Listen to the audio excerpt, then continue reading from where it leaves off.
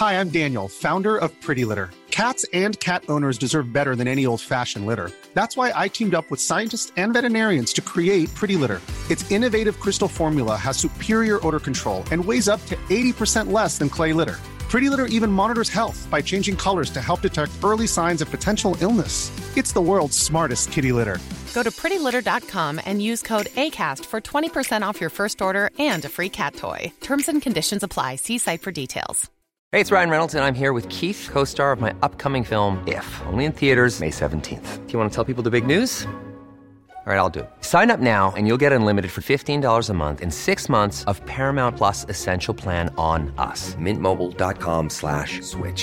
Upfront payment of $45 equivalent to $15 per month. Unlimited over 40 gigabytes per month. Face lower speeds. Videos at 480p. Active Mint customers by 531.24 get 6 months of Paramount Plus Essential Plan. Auto renews after 6 months. Offer ends May 31st, 2024. Separate Paramount Plus registration required. Terms and conditions apply if rated PG.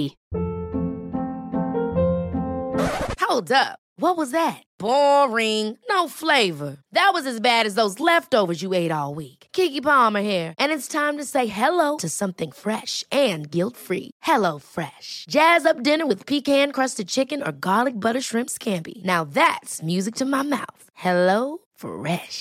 Let's get this dinner party started. Discover all the delicious possibilities at hellofresh.com.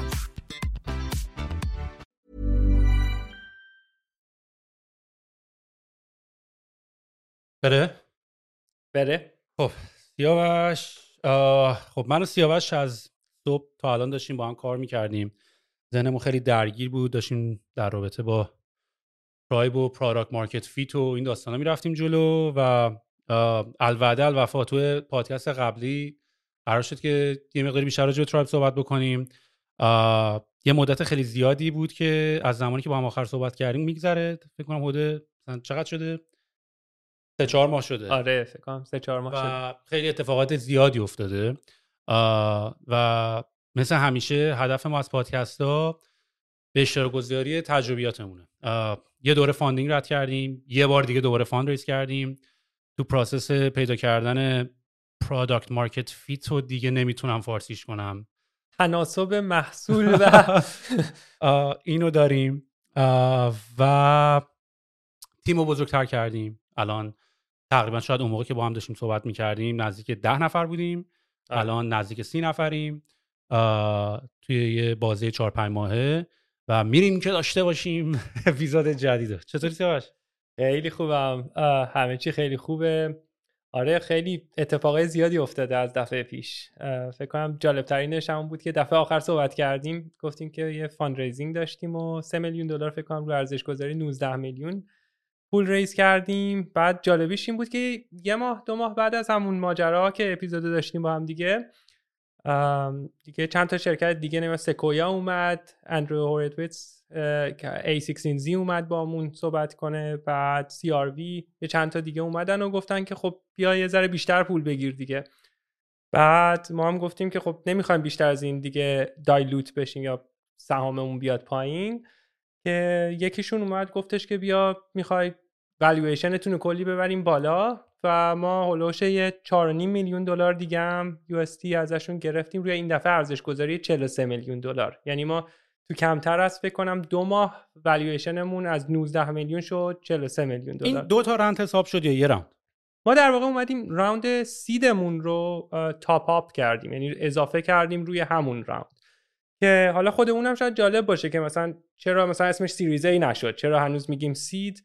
دلیل اصلیش فکر کنم به خاطر اون مرحله‌ایه که ما توی شرکت توشیم دیگه، که مرحله سید مرحله‌ایه که به قول معروف می‌خوایم همون پروداکت مارکت فیت رو پیدا کنیم و سیریز ای دیگه موقعیه که تو دیگه پروداکت مارکت فیت رو داری، حالا می‌خوای دیگه بدوی. یعنی یه مرحله انگار ما هنوز تو مرحله ایم که لب پیست داریم تمرین می‌کنیم، بعد داریم آماده می‌کنیم خودمون رو که وقتی که رفتی سیریز ای دیگه اون رو می‌خوای پوله رو بگیری، همینطوری بریزی روی پروداکت و در واقع پیشرفت و گروث پروداکت رو ببری بالا، که انگار دیگه اون موقع توی پیستی. خب اینم موضوع جالبیه که دوست دارم یکم باهاش صحبت کنیم، چون هنوز بین علما اختلاف خیلی زیاده که سریز سی چیه، سریز ای چیه. خیلی‌ها رو رقم نگاش میکنن، میگن $10 میلیون به بالا مثلا دیگه سریز ای حساب میشه. خیلی‌ها استیج کمپانی رو نگاه میکنن. به نظرت همچنان بین علما اختلاف، هر کسی تعریف خودشو داره یا نه واقعا یه تعریف جا افتاده از اینکه سری A کجاست، سری C کجاست هست؟ فکر کنم مبلغه خب مهم هستش، اما خب خیلی فرق داره. مثلا تو کانادا وقتی یه شرکت میخواد از اینوستورهای کانادایی پول بگیره خیلی عدد متفاوتی کمتریه نسبت به آمریکا. آمریکا کلا فکر کنم از همه جای خیلی زیادتر، بزرگتر راوندا. یعنی مثلا ما 7.5 میلیون دلار که اومدیم ریز کردیم، که چون اینوستورامون خب همه اکثریاً آمریکایی بودن، خیلی‌ها توی کانادا سریز A شون کمتر از 7.5 میلیون دلار USD، یعنی اون مبلغ کم میشه. اما بیشتر که من لااقل با اینوستورایی که صحبت می‌کردیم همین بود بحث، که آقا الان شما می‌خواین پروداکت مارکت فیت رو پیدا کنید، هنوز اون استیج کیندرگاردن یا مثلا مهد کودک هستید که می‌خواید ببینید که پروداکتتون داره کار میکنه نمیکنه، یا اینکه میخواین پول بریزید رو مارکتینگ و بذارید رو سیلز و بعدش برید پیشرفت بدید. من فکر کنم اون تعریف خیلی بهتریه و ما خیلی هول دادیم به سمت اینکه ما میخوایم هنوز اینو تاپ اپ سیدمون باشه، یعنی اضافه به سیدمون بکنیم. دلیل اصلیش هم همین بود، میخواستیم بگیم که آقا این پولو گرفتین، نه این زورمون کنی که آقا زود خرج کن پول و اینا، به خاطر اینکه تو وقتی میری توی سریز A و سریز B فشار میارن بهت که باید زود پول رو خرج کنی، چون میخوان نشون بدن که چه سرعت اون به قول معروف هم هاکی استیک و اینا رو میخوان ببینین، رشد هاکی استیک که دلیلش هم اینه که یه همچین شکلی هستش، میخوان اونو ببینن.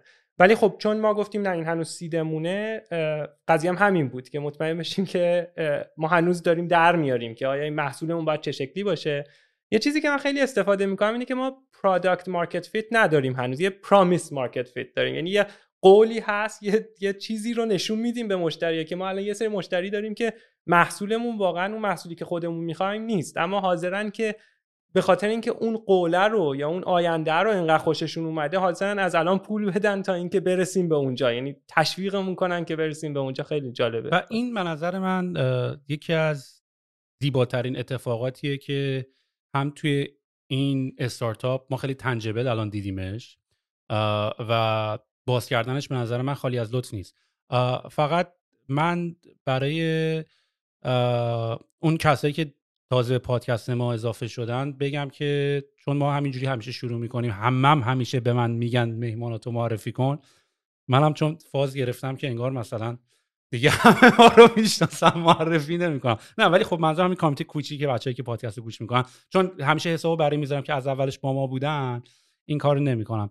ولی سیاوش محمودیان سی او ترایب، پارتنر و کوفاندر من و محسن ملایری آواتک هم هست و ما هر ستامون توی ایران یه صحبتایی رو کردیم و بعد با هم دیگه تصمیم گرفتیم که بیایم کانادا و توی این مدت نزدیک 3 ساله که داریم با هم دیگه فعالیت میکنیم، با هم دیگه شروع کردیم. الان برای کمپانی همونطور که اول پادکست هم گفتم فاند ریز کردیم و هدف از این پادکست صرفاً اتفاقاتی که داره برامون میفته رو داریم با بقیه به اشتراک میذاریم، چون همین به اشتراک گذاشتن اطلاعات همون روشی بود که ما خودمون هم بقیه یاد گرفتیم. یعنی ما خودمون از قبلی‌ها یاد گرفتیم، هنوز هم داریم یاد میگیریم. الان هم خیلی فاز آموزشی ور نداشتیم، صرفاً شیر کردن تجربیاتمونه و این بلند حرف زدن راجبش برای خودمون همیشه چراغ روشن میکنه. و الان هم میخوایم راجب این صحبت بکنیم که چجوری داریم دنبال پروداکت مارکت فیتمون میگردیم، چون هنوز پیداش نکردیم. و چیزی که من فکر میکنم برای خیلی الان سوال باشه اینه که چجوری کمپانی رو همونطوری که گفتی هنوز پروداکت مارکت فیت رو پیدا نکردیم، تازه هم برگشتین اومدین کانادا، هیستوری خیلی خاصی هم آنچنان نداشتیم، چجوری انقدر کمپانی رو داغ کردید به اصطلاح و هات کردین که سرمایه‌گذارایی مثل سکویا کپیتال و بسمرز و نمیدونم آینوویا و اینجور کسا دنبال شما هم و پول هم تازه گرفتین و بعد همچنان دارن دور میزنن که بازم بیشتر بهتون پول بدن و ما قبول نمی‌کنیم و به قول خودت تاپ اپ کردیم به خاطر اینکه بتونیم اینا رو داشته باشیم. پس احساس می‌کنم اگه بحث از اینجا باز بکنیم که چجوری اینقدر کمپانی هات دیل شده و چجوری بقیه میتونن این مدل رو پیاده سازی بکنن، بحث کمک کننده‌ای باشه. عالی، بسیار عالی. حالا من نمیدونم چقدر میخوای اول یه شروع کنیم مثلا ترایب چی هست؟ آره اینم انقدر پرسیدن و هی ما نگفتیم. آره فکر کنم اون بتونه خیلی کمک کنه برای اینکه بعدشو بگیم. خب ببین ترایب اصلا از قبلش شروع کنیم. مثلا چرا ترایب اومدیم شروع کردیم ساختن؟ حالا برای خودمون انقدر حرف زدیم بین من و تو و محسن، خب انقدر واضحه، ولی شاید بد نباشه همینو دوباره یه بار بگیم با هم دیگه. خب طول این مدتی که ما بودیم کلی محصولای مختلف اومدیم ساختیم، هم خودت هم محسن هم من، مثلا از نمیدونم انجمن هوش مصنوعی ایران، انجمن هواداران آیفون، اونا رو مثلا اومده بودیم ساخته بودیم و اینا اکثرا فورم بودن اون زمان دیگه. جوابگو. اون زمان آره جوابگو، حالا جوابگو آخریش بوده، ولی قبل از اونها همین سیستم اومدیم اینا رو هی دونه دونه ساختیم. هر دفعه هم که اومدیم اینا رو ساختیم، حالا یا از ویبولاتن مثلا استفاده کردیم، قبلا PHP بود، بعدش نمیدونم PHP نیوک و همه اینا اومدن ولی هر دفعه ما مخصوصا محصولایی که می‌ساختیم خیلی حس سوشال توش داشتش یا مثل شبکه‌های اجتماعی بودش و هر دفعه میومدیم یه سری چیزا رو از اول می‌ساختیم. مثلا می‌بینیم از ابتدا بیا فید بساز، بیا نوتیفیکیشن تو درست کن، بیا نمیدونم مادریشن رو درست کن، که هر کدوم از اینا یه قسمت یه مشکل خیلی بزرگه. یعنی به نظر شاید آسون بیاد، ولی خود مادریشن، این که مثلا آدما همدیگر رو اذیت نکنن، طرف فحش نده، بعد آدما هم خیلی خلاق میشن تو این چیزها. یعنی مثلا واسش ستاره میذارن، واسش نقطه میذارن، یعنی همشون مشکل‌های خیلی بزرگیه. یکی میگفت چند بار لاگین پیج بسازیم. آره هر دفعه ما اومدیم اینا رو از اول نوشتیم با تکنولوژی‌های مختلف و اینا، و الان هم سال دیگه 2021 اون موقعی که حالا شروع کردیم 2019 اینا، و چرا باید دوباره همه اینا رو از اول بسازیم؟ حالا کلا ما اومدیم گفتیم بیا یه پلتفرم، دوباره این هم فکر کنم فارسی نداره، سکو، حالا بخوای اسم فارسی شو بگیم، بیایم یه پلتفرمی بسازیم که آدما بتونن راحت یه انجمن برخط یا آنلاین کامیونیتی بیان بسازن. و این اگه بخوایم اینو ببینیم کار آسونی نیستش این ساختن این. حالا چرا اصلا ایده اینه که میخوایم پلتفرم بسازیم به جای اینکه مثلا یه سافتور میتونه باشه دیگه؟ به خاطر اینکه ببینید هر انجمن آنلاینی رو که بری ببینی با اون یکی فرق داره. یعنی مثلا برای گیمرها یه مدلی میخوان بسازن، یعنی مثلا شرکت یه مدل میخواد بسازه، من میخوام یه مدل بسازم، خودت تو ایده روتینت مثلا میخوای بسازی، اونم دوره شبکه اجتماعی ولی خیلی متفاوته. برای همین ما به این نتیجه رسیدیم که شاید بهترین راه این باشه که ما بیایم این مشکلات اصلی و سخت رو بیایم حلش بکنیم، مثل دوباره فید، نوتیفیکیشن، مادریشن، انالیتیکس، سرچ و بقیه چیزا همشون اپ خواهند بود. یعنی ما ایده شاید جالبی که خیلی جذابه برای سرمایه گذارا همین این تیکه است که ما میتونیم خیلی، حالا به قول معروف، محصولا یا افقی ان یا عمودی هستن دیگه. معمولا محصول عمودی ساده ترن، به خاطر اینکه تو یه دونه یوز کیس خاص رو میگی ریحون، آقا سفارش غذاست، همینه، اسکوپش انقدره، همه اون کارا رو انجام میده. ولی وقتی میخوای یه محصولی بسازی که روش بشه آدما تعیین کنن که این چه شکلی باشه، یهو خیلی سخت و پیچیده میشه و باید خیلی تمرکز کنی که برای برنامه نویسا راحت باشه که روی اون محصول شما بتونن برنامه بنویسن. ما هم دقیقاً همینو گفتیم اون مشکلات اساسی رو ما حل میکنیم که خیلی زمانم میبره، بقیه چیزا اپه روی سیستم. میخوای ایونت داشته باشی اپه، سوال و جواب اپه، نمیدونم میخوای اینتگریشن داشته باشی با اینترکام، با زندسک، اینا همشون اپ میشن. و نسل جدید سافرهای سافر از سرویس یا حالا سافر از سرویس هم دیگه نمیتونم ترجمه کنم، آقا قرار نیست ترجمه بشه، نمیکنم، اصلا اشتباه ترجمه کردنش. ولی مثلا استرایپ که این گیتوی پیمنت برای اینترنت هم هست، اونم یه همچین اپروچی داشت دیگه. یعنی خیلی دیولپر فرندلی شروع میکنن، یعنی سعی میکنن اون انجین، اون موتور قضیه، اون بنیان قضیه رو فراهم بکنن تا بعد اپلیکیشن های دیگه بیاد بتونه روی اینا اتفاق بیفته. دقیقاً. یه مثال خیلی جالبش که من خیلی به اینوستورها میگم، اولا میگن که ما میخوایم بشیم اون سیستم عامل برای متصل کردن آدما. حالا ورژن فعلیمون چی کار میکنه؟ ورژن فعلیمون رو ما میگیم که ترایب یه پلتفرم هستش که به کمپانی ها، شرکت ها کمک میکنه که بتونن یه سوشال نتورک خیلی اختصاصی یعنی کاستومایز شده برای خودشون رو بسازن که آدما، مشتریاشون رو به هم متصل کنن. این الان چیزیه که ما داریم. حالا چرا الان پس یه بخش هستش که ما میگیم ما فقط فعلا میخوایم شرکت ها رو در واقع بهشون سرویس بدیم و حالا یه مقدار اختصاصی تر حتی الان به این نتیجه رسیدیم که میخوایم شرکت هایی که یه محصول دارن و مشتریاشون در مورد اون محصول میخواد صحبت کنه رو میخوایم سرو کنیم. یعنی یه مقدار اومدیم اونجا در واقع عمودی ترش کردیم. اما نکته خیلی اساسی اینه که همچنان ما محصولمون خیلی یه محصول افقی هستش یا هوریزونتال میگن، ولی ما اومدیم این تیکه مثلا کاستومر ساکسس یا موفقیت مشتری رو میخوایم روش تمرکز کنیم. حالا بعدن وقتی اینو قشنگ اپاشو نوشتیم، همه اون اپایی که دوست داشتیم و براش نوشتیم، بعد میریم یه تیکه دیگه مثلا مثل آموزش، بعدش شاید بخوایم مثلا بریم انواع مثلا برای گیمرها رو بهش حمله کنیم. اما نکته اینه که ما محصولمون باید یه پلتفرم باشه. یه مثال خیلی قشنگش شاپیفایه. یعنی در واقع من خیلی وقتا به اینوسترها میگم که هر کاری که شاپیفای با آمازون کردش ما میخوایم با فیسبوک بکنیم. شاپیفای اومد گفتش آمازون فوق‌العاده است، میشه روش محصول فروخت. حالا چطوری ما میتونیم این رو بیایم یه کاری کنیم که شرکت‌ها بتونن برند خودشونو داشته باشن، قیافه خودشونو داشته باشن، خودشون چیز کنن. و اومد مشکل اصلی دوباره اومد حل کرد. پرداخت پول برای خرید محصول اونو اومد حلش کرد و فرستادن جنس و انبارداری، این مشکل‌ها رو اومد حلش کرد. چیزایی که مثلا آمازون خودش میکرد ولی این اومد گفتش که ما میتونی برند خودت باشی، کمترم نیاز به کس دیگه ای پول بدی.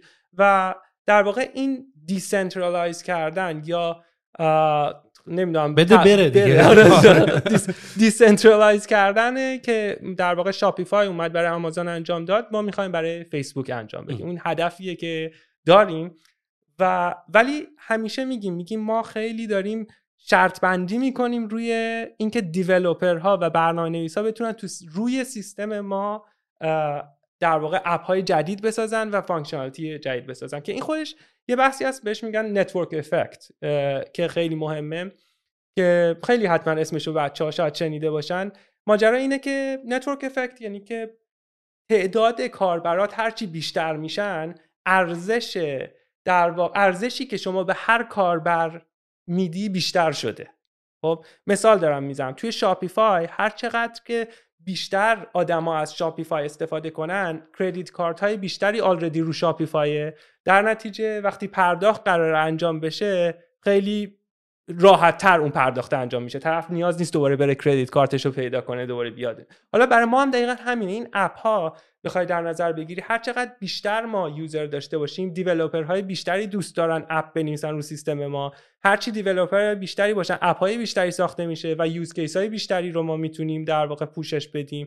و هرچی یوز کیس ها بیشتر باشن، بعداً میتونه یوزرهای بیشتری داشته باشیم، به خاطر اینکه حالا بزرگتر شدیم. قبلا فقط برای ساپورت و مثلا کاستومر سکسس بودیم، حالا الان برای گیمرها هم این خیلی جذاب خواهد بود، بعدها برای یوتیوبرها شاید جذاب باشه. مثال کلاسیک نتورک افکت همون تلفن دیگه، تلفن قدیمی آنالوگا که حالا اومده بود، نه دیگه الان یا آی مسیج که حالا یا حتی آی مسیج. ولی مثال کلاسیکش اینه که یه تلفن، اگه یه تلفن داشته باشی که خیلی به درت نمیخوره، 2 تا تلفن داشته باشی باز بد نیست، میتونی با یه نفر صحبت بکنی. ولی 3 تا تلفن داشته باشی ارزش نتورک خیلی بالاتره، چون هم میتونی به اون دوستت زنگ بزنی، هم به اون یکی میتونی زنگ بزنی، هم اون میتونه به اون یکی زنگ بزنه و 4 تا بشه، 5 تا بشه، به صورت خیلی کامپاوند تمام این ارزش کمپانی خیلی بیشتر میشه و اون نتورک ارزش خیلی میره بالاتر. دقیقاً چسبندگی هم زیاد میکنه. مثلا من الان یه دلیل، شاید تنها دلیلی که الان از iOS یا آیفون دارم سویچ مثلا نمیکنم به دیوایس هایی که مثلا الان اندروید دیوایس هایی داریم که خیلی از نظر سخت افزار بهتره، اما برم اونجا حالا دیگه نمیتونم آی مسیج بدم،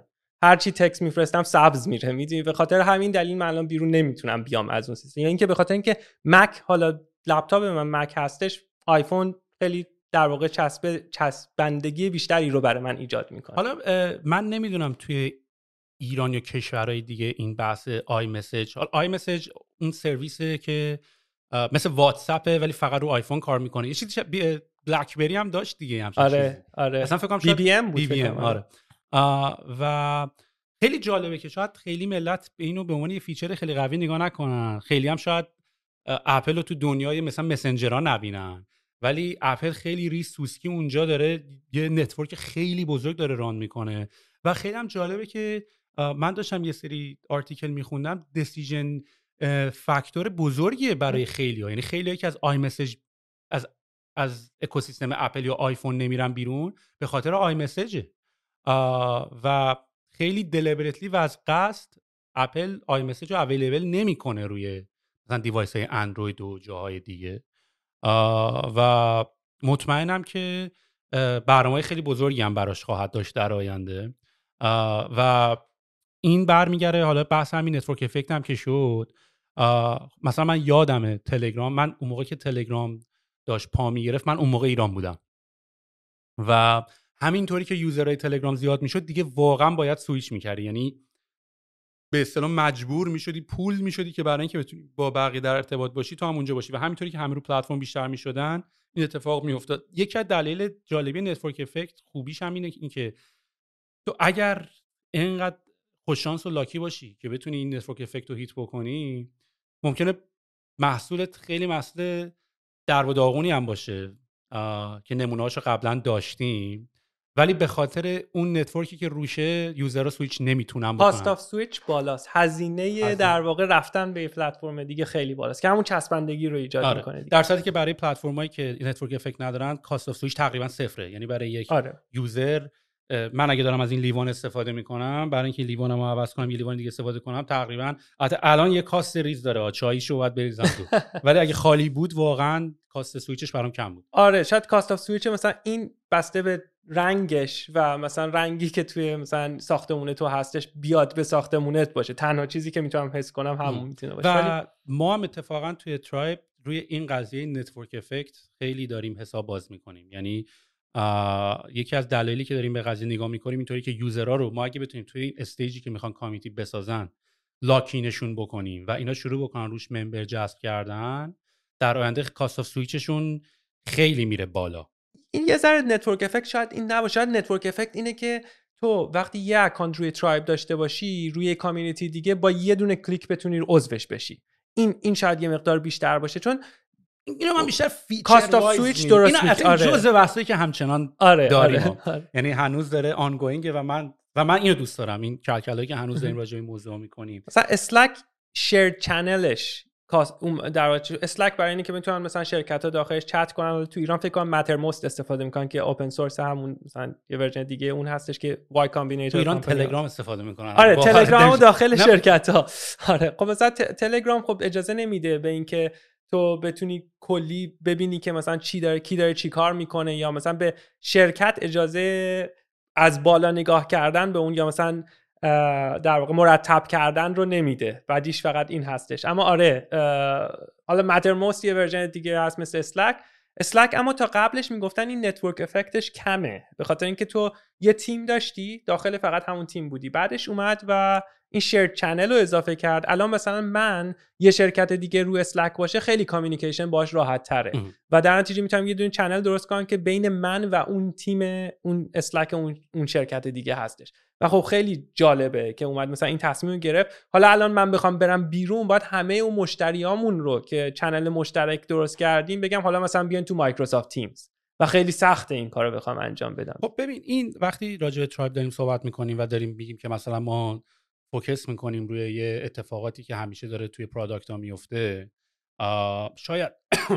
شاید خیلی ها مثلا فکر کنن خب این که یه CMS یه کانتنت منیجمنت تول مثل وردپرس یا مثل دراپل، ولی اینو من اضافه کنم بهش که طوری که ما اینو می‌بینیم ما یه آها مومنت خیلی داشتیم. یعنی ما قبلا این ایده‌های سوشال نتورک و اینا رو داشتیم و خب معمولاً CMS های دیگه هم خیلی طراحی نشدن برای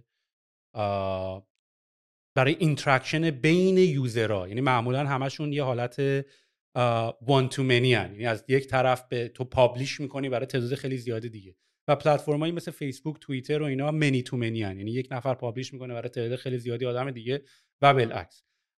و این ترند یواش یواش داره توی جای دیگه اتفاق میفته. یعنی شاید خیلی از افراد یوتیوب و یه سوشال نتورک در نظر نگیرن، ولی یوتیوب یه شبکه اجتماعی ویدیو محوره. دریبل که برای دیزاینرها میتونن شاتاشون رو آپلود بکنن یه شبکه اجتماعی عکس محوره، یا تویچ حالا یه شبکه ویدیو محوره که فوکسش روی ویدیوهای بازیه. ساوند کلاود مثلا ساوند کلاود دقیقاً همه اینا سوشال نتورکن در نهایت. آره و یواش یواش ما دیگه دقت کردیم دیدیم تو تمام پلتفرمایی که این روزا دارن میسازن اولا دیگه سوشال نتورک یه جورایی دیگه کاتگوری نیست، تقریبا همه اپ‌ها یه نمه دیگه سوشال نتورک هستن. یعنی تو میتونی در آینده هم پیش بینی کنی که یخچالت هم یه سوشال نتورک، یه اسکرین داره، ماشین تسلات هم یه سوشال نتورکی داره و کسی یا حتی این وی آر در آینده که میخوان وی آر بذارن، به هر حال اون عینک رو که میذاری یکی باید این انجین و تکنولوژی این که چجوری آدما به هم دیگه اد بکنن، گروپ بسازن، چجوری برن تو این اتاقا. حالا تو بعدا میتونی یه لایه ویرچوال ریالیتی روش بکشی، ولی یکی باید اون آندرلاین تکنولوژی این که مثلا یکی وارد در شد دینگی تو گوشت بیاد، یه نوتیفیکیشنی بیاد. و من فکر میکنم که ما توی سال 2021 همچنان CMS یاد داریم، مثل همین حالا وردپرس، مثل چه میدونم وبسایت بیلدر، مثل وبفلو، ادیتور اکس که اومده و خیلی خیلی تولای دیگه، ولی یه CMS برای سوشیال نتورک که ممبرز منیجمنت داشته باشه، مادریشن داشته باشه، نوتیفیکیشن و فید داشته باشه، که تو اگه اینا رو بهت بدن تو تقریبا میتونی همه چی باش بسازی. تو میتونی یه چیزی شبیه یوتیوب بسازی، تو میتونی یه چیزی شبیه ساوندکلاود بسازی، تو میتونی یه چیزی شبیه فیسبوک و توییتر بسازی. و من فکر میکنم زیبایی ایده همینه. جایی که ولی میخوام بهش برسم اینه که همین آیدیا به خاطر اینکه خیلی آیدیای قشنگیه، اوپن اندد بودنش خیلی خطرناکه. یعنی اینی که تو میتونی باش همه کاری بکنی، این یه فرموله برای فیل شدن به اصطلاح.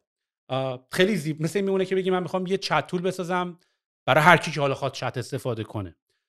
و این نکته پروداکت مارکت فیتیه که همچنان ماها خودمون درگیرشیم و اشتباهی که خیلی ها میکنن و لزوما معنیش هم نیست که این اشتباهی چون خیلی ها میکنن و ما چون الان میدونیم این خطر وجود داره ما اشتباه نمیکنیم. برای همینه که هنوز مدت‌های خیلی زیاد راجعش صحبت میکنیم و الان میخوام راجع به این صحبت بکنم که ما چرا این توله رو که اینقدر باحال، چون به هر کی که میره اینوستورها هم همینجوری اکسایتد شدن. اصلا اینوستورها ببین، من همیشه آخرین تیکه در واقع پیچ یا حالا صحبتی که با اینوستورها میکنیم دقیقاً همینه. یعنی میرسیم به اینجا، بعد دمو پروداکت یا محصولمون رو بهشون نشون میدیم. بعدش ببین یه نکته‌ای که جالبه اینه که ما یه در واقع مفهومی داریم توی ترایب به نام اسپیس، که اسپیس در واقع یه فید داره، یه سری آدم توش هستن و یه نوتیفیکیشن داره. یعنی میاد اون در واقع فضاهای کوچیکیه، چون یه شرکت داریم که کل قضیه است مثلا، بعدش خب قسمت‌های مختلف داره دیگه، روم‌های مختلف داره، اونا رو ما بهش میگیم اسپیس. بعد ما یه کانسپتی داریم به نام اینکه اسپیس تمپلت، حالا اسمشو میگیم، که البته خیلی اصلا نیاز نیست اصلا ببینن، به خاطر اینکه پریست داریم براش و همش ساخته شده است. و جالبی موضوع اینه که وقتی میرسیم به اینجا تعریف این تمپلت ها و میگیم که ما مدلی که انسان‌ها با همدیگه متصل میشن رو داخل هر کدوم از این اسپیس ها میتونیم به وسیله این تمپلت ها تعریفش کنیم. مثلا شما توی یه دونه کلاس درس آدما شاید مثلا آنلاین بخوان زوم با هم دیگه میتینگ داشته باشن، فقط چت کنن، اما همینو مثلا تو برید توی مثلا دارم میگم یه کامپانی شاید مثلا بخوان ایونت داشته باشن، بتونن جاب پست کنن، شغل پست کنن، میدونی؟ و ما در واقع میگیم روشی که آدم‌ها قراره که داخل این فضا به هم دیگه متصل بشن رو توسط اون تمپلتی که داریم تعریف میکنیم داریم تعیینش میکنیم. و وقتی میرسیم به این تیکه و میگیم که این اپ ها تعیین میکنن که توی این محیط آدما چطوری به هم دیگه متصل میشن و ما میتونیم اینو به صورت‌های مختلف رندرش کنیم. حالا روی موبایل میتونیم بکنیم، روی همین ماشین تسلا، اسکرین ماشین تسلا. پس فردا شاید مثلا تو ویرچوال ریالیتی همونطوری که تو گفتی این اسپیس ها در باشن، این در رو وا می‌کنی میری داخلش، ویجت مثلا داریم، این ویجت ها شاید مثلا کاغذ دیواری باشن روی اون در. اصطلاح این بهش میگن پلتفرم اگنوستیک، درسته؟ آره یعنی در واقع ما یه محیطی رو داریم، ما باز میگم ما یه سیستم عامل هستیم برای اتصال آدم‌ها به هم دیگه و این محیط‌ها رو تو میتونی درست کنی و اجازه بدی آدم‌ها بتونن از این محیط‌ها بسازن. وقتی به این تیکه میرسیم، معمولا اون تیکه‌ای که حالا وقتی روی محصول نشون بدی خیلی قابل درک‌تره تا اینکه بخوای در موردش صحبت کنی، اما این تیکه همیشه آخرش طرف اصلا همینطوری یه مکسی میکنه. یعنی من قشنگ منتظرم که برم این تیکه رو تمومش کنم، مکس اون اینوستور رو نگاه کنم و بعدش میگه که واو مثلا این خیلی جالبه، حالا چطوری میتونیم پول بذاریم. یعنی اون تیکه است که برای آدمای یهویی خیلی جذاب میشه. اینم نکته‌ای بود که شاید خالی لطف نباشه دوباره راجعش تکرار بکنیم. شاید تو پادکست قبلی با هم صحبت کردیم که این پیچه رو با انقدر اولش تو وقتی میخوای اینوست بکنی اولش تو با اینوستورایی که احتمالاً نمیخوای خیلی بری جلو یا خیلی احتمالش رو زیاد نمیدونی شروع میکنی صحبت کردن که هی پیچه رو تمرین بکنی و آخرین پیچات، آخرین جلساتت با اون افرادیه که خیلی بیشتر روش حساب باز میکنی که از اونا فاند بگیری، که این پیچه رو فهمیده باشی و همین آها مومنت هاست، همین پازه است، همین استوری تلینگ است. استوری تلینگ تقریبا تو پیچ به نظر من خیلی مهمه، یعنی مهمترین چیزه. یعنی قسمت واوی که میاد یکی اولشه که شروع میکنم که تیم رو معرفی میکنم، ما چی کارا کردیم، از کجا اومدیم، چرا اصلا داریم این تیکر رو میسازیم که اونو میگیم. و داستان خیلی قشنگیه که ما از 16-17 سالگی هم دیگه رو میشناسیم، این همه اتفاقا افتاده، همه ما این کارا رو کردیم، آخر کاری هممون تو تورنتو انداپ کردیم. خیلی اصلا جذابه برای خود اینوستور. اون تیکه یکی خیلی براشون جذابه. یکی هم این تیکه آخر که مثلا حالا این آدمایی که من گفتم که اینقدر این کارا رو انجام دادن و این مشکلشون بوده همیشه تو طول زندگیشون، اینو داریم میسازیم. و اصلا اینو که میبینن یه فقط قسمتی هستش که خیلی سخته، یا به قول معروف میگن خیلی تریکی هستش که بتونی درست درش بیاری، اینه که معمولاً سرمایه گذارها از این میترسن که از کلا بیزینس های افقی میترسن، به خاطر اینکه همیشه احساسشون اینه که تو سرمایه گذار عاشق استارتاپ هایی هستن که تو یه جای کوچیک بتونی یه در واقع نیش خیلی کوچیک، یه بخش خیلی کوچیک بتونی اجراش کنی، بعد همون رو بتونی کپی پیست کنی. مثال خیلی جالبش اوبره. درسته؟ اوبر اول اومد گفت من ماشین های لوکس، لیموزین اولش اوبر بود دیگه، من داخل مثلا نمیدونم کجا بود، نیویورک بود یا سان فرانسیسکو، ماشین های لوکس اجاره میدم. همین بود. بعدش اومد همونو کپی کردش، گفت پرایوت درایور. آره، بعدش همونو اومد کپی کرد تو شهرهای مختلف. بعد حالا اومد گفت حالا من یه ذره کمتر از لوکس میدم، اما یه مدلی اومد یه جایی پیاده کرد خیلی کوچیک، بعد خیلی راحت میشد اونو کپی کرد. معمولا سرمایه‌گذارا میترسن که تو بیای بگی من همه چی رو پوشش میدم، چون پروداکت ها، محصولایی که تو مثلا در واقع هوریزونتال یا افقی هستن، اینه ماجراشون دیگه هدف اینه که وقتی ولی میبینن که چقدر جذابه این قضیه، یعنی اون داستان آخر رو که نشون میدی و میگی که حالا ما اینو داریم میسازیم، ولی آره اول میریم روی ساپورت کامپانیا، میریم مثلا روی ساپورت کامیونیتی اول تمرکز میکنیم و اون تیکست که میگن نه اینا هم اون ویژن رو دارن، هم این که میدونن اول کاری باید تمرکزشون رو چی باشه. اونجاست که مثلا براشون یه مقدار جا میفته این قسمت. و اینم لزوما این نیست که اینوستورها اینو دوست دارن، دلیل داره که اینوستورها اینو دوست دارن و معمولا هم توی ساخت پروداکت میگن به جایی که یه چیزی بسازین که همه تقریبا 50% دوستش دارن، یعنی پروداکتی که 1 میلیون تا یوزر داره ولی مثلا 50% دوستش دارن، به مراتب بدتر از، یا اینجوری بگم، پروداکتی که 100 تا یوزر داره که خیلی دوستش دارن به مراتب بهتر از پروداکتیه که کلی آدم باش کار میکنن ولی خیلی تعداد کمتری دوستش دارن. این تو وای کامبینیتور هم خیلی میگن که محصولی بساز که 10 نفر عاشقشن تا محصولی که 1000 نفر دوستش دارن، به خاطر اینکه 10 نفر عاشق و به 1000 نفر عاشق خیلی سریعتر میتونی تبدیل کنی تا 1000 نفر که دوست دارن به 1000 نفر که عاشقن. و اونا میفروشنت دیگه، به عشق دیگه میفروشن. آره دقیقاً همینه ماجرا همون چیزه که میگن که در واقع بهترین نوع بازاریابی که از دهن به دهن بره دیگه، که اون عاشقا میان تو رو میفرستن. معمولا اون عاشقا به قول معروف بهش میگن ارلی اداپتر، کسایی این که اول کاری دوستن، چون همیشه یه کروی هستش که شما یه سری هستش اول کاری دوست دارن، یه سری هستن که منتظر میشن یه سری بیان بعد بیان، یه سری هم هستن که اون ته تهن که اصلا مثلا پدر بزرگای خیلی از ماها که هنوزم اون گوشی قدیمیشون رو دوست دارن، اونا دیگه وای میسن دیگه تا زمانی که منسوخ بشه اون چیز باش هستن. و خیلی خوبه با اون در واقع ارلی اداپترها و شروع کن، چون اونا دیگه میفروشنش بعد به بقیه برش و به اونا هم گوش میکنید دیگه. چون الان یکی از دوباره میخوام برگردم به همین موضوع پروداکت مارکت فیت و اینکه ما خودمون چجوری با این چالش داریم سر و کله میزنیم و اینکه این ایده این که تو میتونی برای کمپانی یه سوشال نتورک یا هر سوشال نتورکی که دوست داری و بسازی و کاستومایزش بکنی، خب خیلی ایده خوبیه، ولی خب کی پول میده بابتش؟ میدونی؟ و خیلی راحت اولا اینجا خیلی سیلیکون ولی هم نیست مثلا یه توییتر بسازی بری برای میلیارد یوزر بعد اون موقع تازه مثلا فکر بکنی که میخوای مانتایزش بکنی یا چجوری میخوای مانتایزش بکنی. ولی الان تو ترایب ما چجوری داریم با این قضیه دست‌وپنجه نرم میکنیم؟ یعنی چجوری ما داریم به یه سریا نمیگیم و چجوری داریم به یه سری آره میگیم. من یه نکته‌ای که همیشه گفتم اینه که واقعا ما الان داریم راجع به بیزنس و استارتاپ صحبت میکنیم، ولی میتونی کلمه استارتاپ و بیزنس توش ورداری، کلمه زندگی رو بذاری توش. یعنی اینی که الان تو زندگی باید به چه کارایی نبگی، اون کارا رو نکنی و انرژی تو رو چه کارایی بذاری، همینی که الان تو استارتاپت باید به کدوم مشتری و به کدوم آدما نبگی و کدوما رو آره بگی. عین تو زندگی همونی که واسط کش میاره پول میاره، تو بیزنس هم باید به همون بگی. و ما الان تقریبا به نتیجه رسیدیم، چون ما الان توی ترایب یه پلتفرمی که ما نزدیک 4.5 میلیون نفر نزدیکیم که هیت بکنیم و 50,000 تا الان مشتری داریم، بیشتر از 50,000 تا مشتری داریم و 4.5 میلیون تا اند یوزر، در واقع اون یوزر مشتریامون هستن. و میخوام ببینم که قراره به یه سری اینا نبگیم به زودی.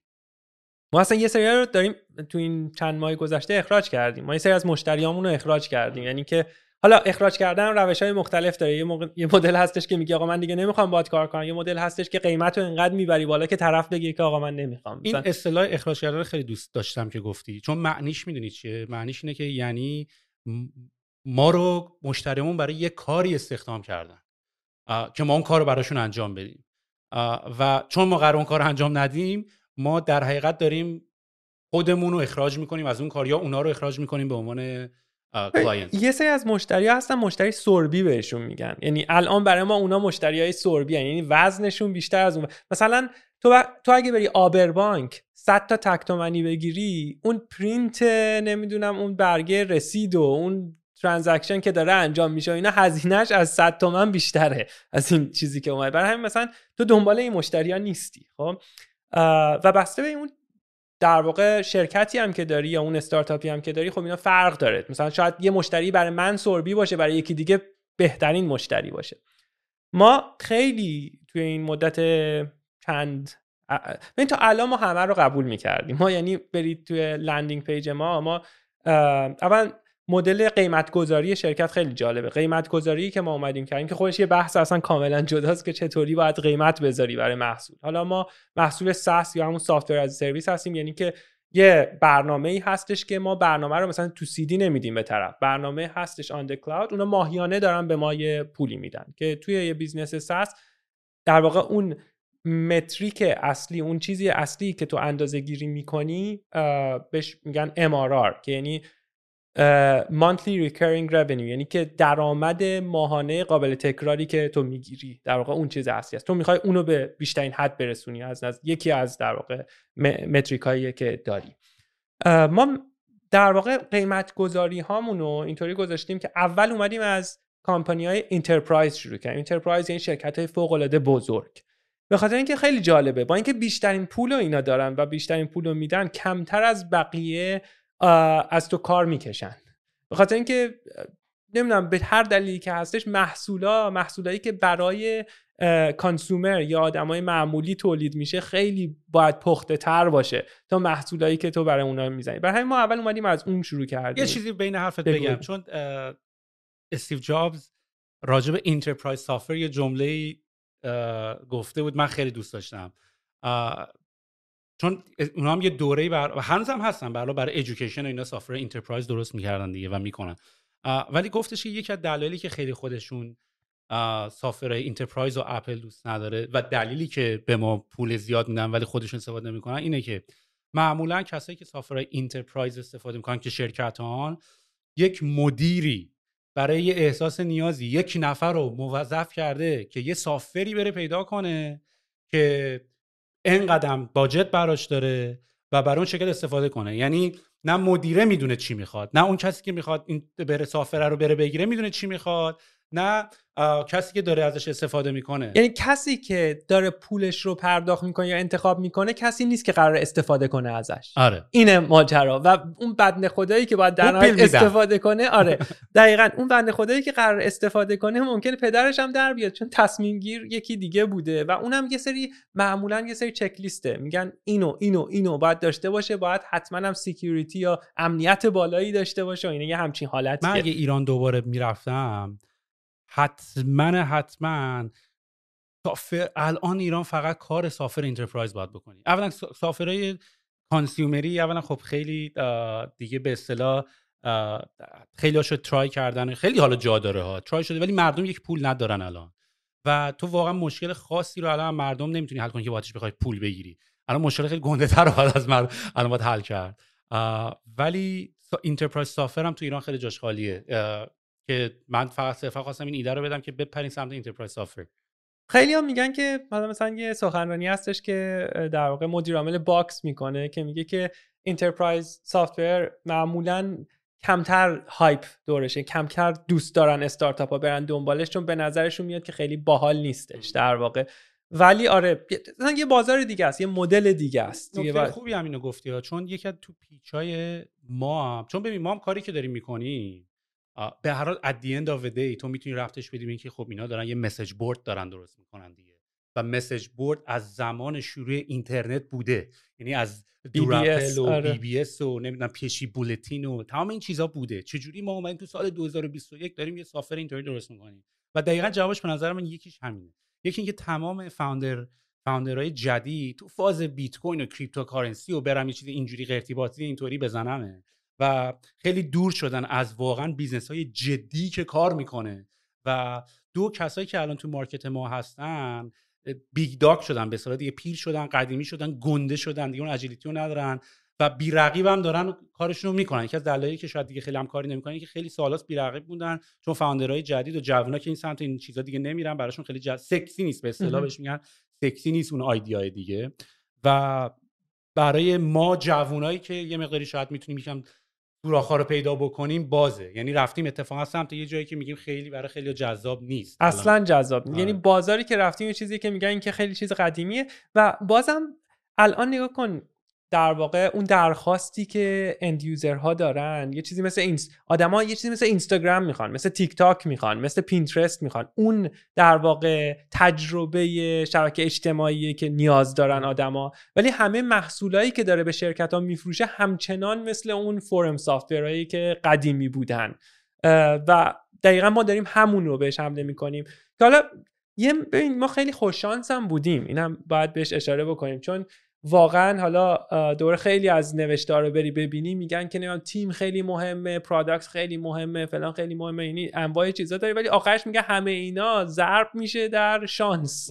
یعنی همه اونا رو جمع میکنی ضرب میشه در شانس توی بقیه. شانس این که ریحون شد من برگشتم الان شانس آوردم. به زمان بندی خیلی مهمه. ما توی زمان خیلی شانس آوردیم، یعنی به خاطر اینکه مشکلای فیسبوک پیش اومد که الان خیلی از شرکت‌ها از فیسبوک دارن میان رو ما. برای چی؟ برای اینکه روی فیسبوک طرف شرکت نمیتونه بگه که اولا که نه یوزراشو در واقع صاحب یوزرها نیستش، صاحب محتوای داخلم نیستش، نمیتونه حتی در واقع قیافه رو کاستومایز کنه یا برند خودش رو بسازه، هیچ کدوم از این کارا نمیتونه. نوتیفیکیشن ها هم آخر کاری فیسبوک میاد چیز میگه. اینه که مثلا یه خونه بخری بهت بگم آقا این خونه ای که خریدی رو نمیتونی دست بزنی بهش، هیچ چیزو دست نمیده، باید عین همه خونه های دیگه باشه.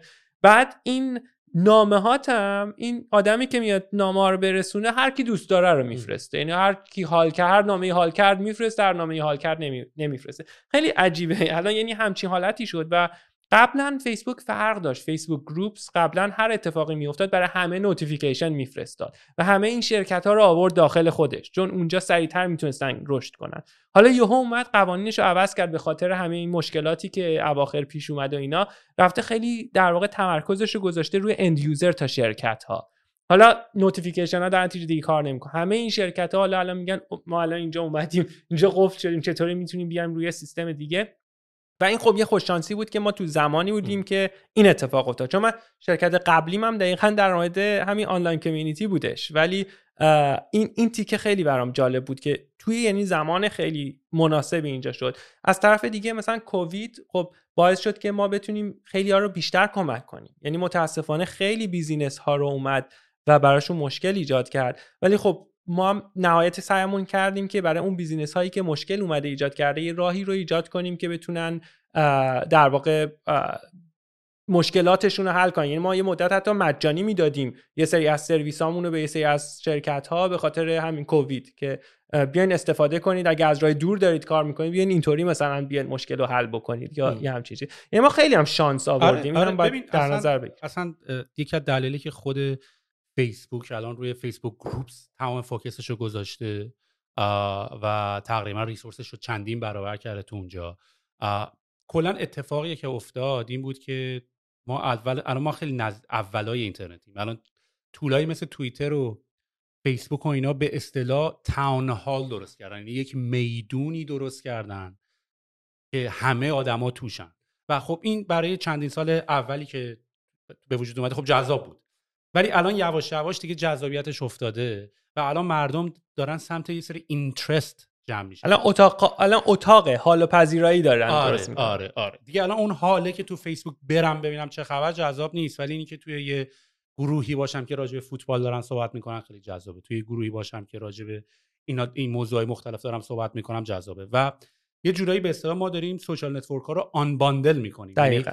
یه مثال دوباره خیلی کلاسیکی که راجع به همین هوریزونتال بیزنس و ورتیکال بیزنس صحبت کردی، کریگزلیست که نمونه ایرانیش هم دیواره که سایت کلاسیفایدن، سایت لیستینگن که تو اگه خواستی مثلا ماشین تو برای فروش بذاری تو اونجا میتونی، نیازمندی هاست دیگه، مثلا میرید اون تو میذاری، اگه خواستی چیزی مبل تو بفروشی اون تو میذاری، اگه خواستی چیزی بخری اون تو نگاه میکنیم و هر کدوم از این ورتیکالا خودش میتونه یک بیزینس یا یک وبسایت یا یک اپلیکیشن کاملا اسپسیفیک باشه.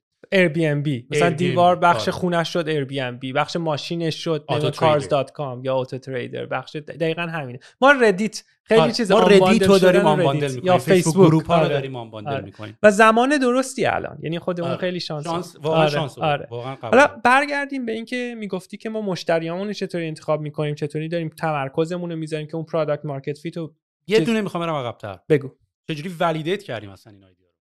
و دو تا چیز رو میخوام راجعش صحبت بکنم. ولیدیت کردن یعنی اینکه ما یه فرضیه‌ای داشتیم که آقا سوشال نتورک و بیزنس‌ها میخوان یه طولی که بیزینس‌ها براشون جذابه که بتونن شبکه اجتماعی خودشون داشته باشن و میخوان که حالا شبکه اجتماعی هم خودش به معنای کلمه خیلی کلمه وایدیه و ما باید اینو ولیدیتش بکنیم. یعنی این اسامپشن، این فرضیه رو حالا چند برای خودمون که اصلا تمام زندگی و وقتمون رو بذاریم بریم جلو باید ولیدیت بکنیم، هم برای اینوستورها باید اینو ولیدیت بکنیم و ولیدیشن هم اینجوری که درسته هر کی میتونه صحبت کنه، ولی واقعا باید یکی بیاد پول بده بگه من اینو میخوام. یه کاری که ما کردیم خیلی من دوستش دارم و دوست دارم راجعش صحبت بکنیم، چون برای اینکه تو بری نگاه کنی ببینی تو بازار چه دیمند هایی وجود داره، به سرچ ها میتونی نگاه بکنی دیگه. یعنی میتونی نگاه کنی چند نفر آدم دارن سرچ میکنن برای کیورد مثلا آنلاین کامیونیتی، چند نفر دارن سرچ میکنن برای مثلا پرایوت سوشال پلتفرم، چند نفر دارن سرچ میکنن پرایوت سوشال مثلا پلتفرم. یه چیزی که من فکر کنم خیلی خیلی دونستنش جالبه، راجع به گوگل ترندز حالا صحبت نمی‌کنم ولی یه سری تول و پلاگین هست ملت میتونن برن کیورداشونو بزنن و تعداد باری که این کلمه توی اینترنت سرچ میشه رو ببینن. این نکته خیلی ساده تقریبا بیس اینترنته که من فکر کنم به همه بیزنس ها ربط پیدا میکنه. یعنی من با دوستم که تو دنیای ریل استیت و املاک این بهش مربوطه، به کسی که رستوران داره، به همه بیزنس های دنیا، یوتیوبر اصلا به همه. آره. مثلا این میمونه که آقا بگن آقا من میخوام شیرینی خامه‌ای بفروشم توی شهرک غرب، درخواست شیرینی خامه‌ای تو شهرک غرب چقدره که من ببینم برم اونجا اصلا بیزنسمو بزنم، برم شیرینی فروشی بزنم یا نه. و کلا من فکر کنم مشکلی که من نمیدونم این همه MBA رفتن ملت و عرضه و تقاضا خوندن چرا اینقدر این موضوع ساده رو که الان اولین بار توی کره زمین ما به همچین دیتای اکسس داریم خیلی راحتی با یه سرچ کردن. تو میتونی واقعا بری نگاه بکنی ببینی شیرینی خامه‌ای در شرکت غرب دیمندش چقدره و حتی یعنی تقاضاشو میتونی نگاه کنی، حتی ارزش هم میتونی چک کنی. تعداد ریزالت هایی که گوگل برات برمیگردونه نشون میده اینقدر نتیجهشه میشه ارزش. یعنی تو اگه بتونی نسبت عرضه و تقاضات رو پیدا بکنی و ببینی چقدر قدرت کامپتیشن توی اون یا قدرت کامپتیشن نمیدونم ترجمه نمی‌کنم رقابت توش هست، میتونی تصمیم بهتری بگیری و میتونی پروجکشن و پیش بینی هم بکنی که بیزنست چجوری خواهد انجام داد. ما اولین بار همین کارو کردیم. یعنی ما اومدیم یه لیستی درست کردیم از تمام این کیوردایی که مردم داشتن سرچ می‌کردن که آقا سوشال کامیونیتی چند نفر دارن سرچ میکنن، آنلاین کامیونیتی چند نفر دارن سرچ ساپورت کامیونیتی، کاستمر کامیونیتی، ادوکسی کامیونیتی. آره همه اینا رو اومدیم و شروع کردیم همه اینا رو براشون، چون نمیدونستیم دیگه. یعنی میدونستیم که اوکی پس در وهله اول فهمیدیم که مردم اینو میخوان، حالا پول میدن یا نمیدن و کدومشو دارن اینتنت نشون میدن و میگن که آقا ما اینو میخوایم. شروع کردیم برای تمام این کیوردها ما لندینگ پیج درست کردیم. حتی برای رقیبامون ما دونه دونه رقیبا رو لیست کردیم، بعد ترایب ورسس فلان، ترایب ورسس فلان، یعنی همه رقیبا رو ما نمیدونم الان فکر کنم 60 تا لندینگ پیج. بازار خیلی شلوغیه این بیزینس، اینطوری هم نیستش که بازار حالا اینی که تو داری میگی تو ایران خیلی خنده داره. مثلا خب اینی که تو روی اسم کامپتیشنت یا رقیبت رو کیوردهای گوگل از بید میکنی، یه پرکتیس کامل، اصلا نه تنها پرکتیس استانداردی و کاملا اخلاقیه، بلکه اصلا گوگل اینجوری تقریبا داره پول در میاره. و من تو ایران خیلی از این توییت ها میدیدم که مثلا تو میزدی ریحون، بعد مثلا چیلیوری میومد بالا، خب بعد یا برعکس اصلا مثلا میگفتی میزدی مثلا چیلیوری ریحون میومد بالا، بعد مثلا میدیدی که ملت میومدن میگفتن چه کار غیر اخلاقی که تو گوگل چیلیوری سرچ میکنی ریحون میاد بالا. من میخواستم اینجا به این کانورسیشن خاتمه بدم که این کاملا یک پرکتیس استاندارد و درست و اصلا کلا بیزنس گوگل روی این میچرخه. ولی حالا نه اونقدر بی‌کیفیت. همین حالا بگم یه سری شرکت ها مثلا اسم خودشون رو سرچ میکنی نتیجه اولن، ولی باز میان اد پول میدن برای اسم خودشون. آره اصلا بیشتر هزینه که میدی برای اسم خودته، عملاً برای اسم خودشون میان پول میذارن برای اد. آره. برای همین رقابت با همین و ولی خب یه روش حالا استانداردترش و درستترش اینه که حالا اینا وارد، چون ببین مثلا مبحث SEO هم به نظر من خیلی یا SEO یا Search Engine Optimization فارسیش بگو ببینم، بهینه سازی موتورهای جستجو. آره جستجو. حالا این هم به نظر من دوباره اسکیل دیجیتال مارکترها نیست، این اسکیل اون فاوندره باید باشه که بره مارکتش رو ریسرچ بکنه. آره. میدونی؟ و من خیلی ها رو میبینم که مثلا من انقدر چند تا از دوستان مثلا با من صحبت کردن آقا وبسایت ما رو میتونی بیاری صفحه اول. من اصلا اینجوریه که داداش یعنی تو میخوای اون میره بیزنس تو ران میکنه، خب چرا تو باید تو نمیتونی این آدمو حداقل اگرم برای بعدها برای آپتیمایز کردن، آره، ولی تو زمانی که تو لول ریسرچ کردن و تحقیق کردن راجع به اینداستریت هستی، این خیلی نکته مهمه. حالا اونقدر رشت، ولی نکتهش اینجوریه که تو اگه مثلا ریحون سرچ میکنی چیلیوری میاد بالا، خب احتمالش خیلی زیاده که اون شخص کلیک هم نکنه، به خاطر اینکه خب دنبال ریحون میگشته دیگه، اگه نه خب چیلیوری سرچ میکرد. نکتهش اینه که اون پیجای اینجوری رو بسازی چطوری باشه. آره. مثلا بذاری قبل از خرید از چیلیوری این مقاله رو چک کنی. ما حتی پیجایی داشتیم که مثلا میگفت Tribe versus Discord versus Slack، که کسی سرچ میکنه دیسکورد versus Slack ما بیایم بالا، که اونجا داریم واقعا ببین مهمترین چیز برای SEO اینه که تو صفحه‌ای که درست میکنی واقعا فایده داشته باشه برای کسی که میخونه. این مهمترین چیزه، فایده داشته باشه و آن تو پوینت. آره مخصوصا الان گوگل قبلا من یادمه که من siavash.com با وایو داشتم، siavash syavash.com که الان هنوزم هست، نمیدونم سال فکر کنم یادم نیست، هر وقت 2006 مثلا دیزاین شده، هنوزم همونه.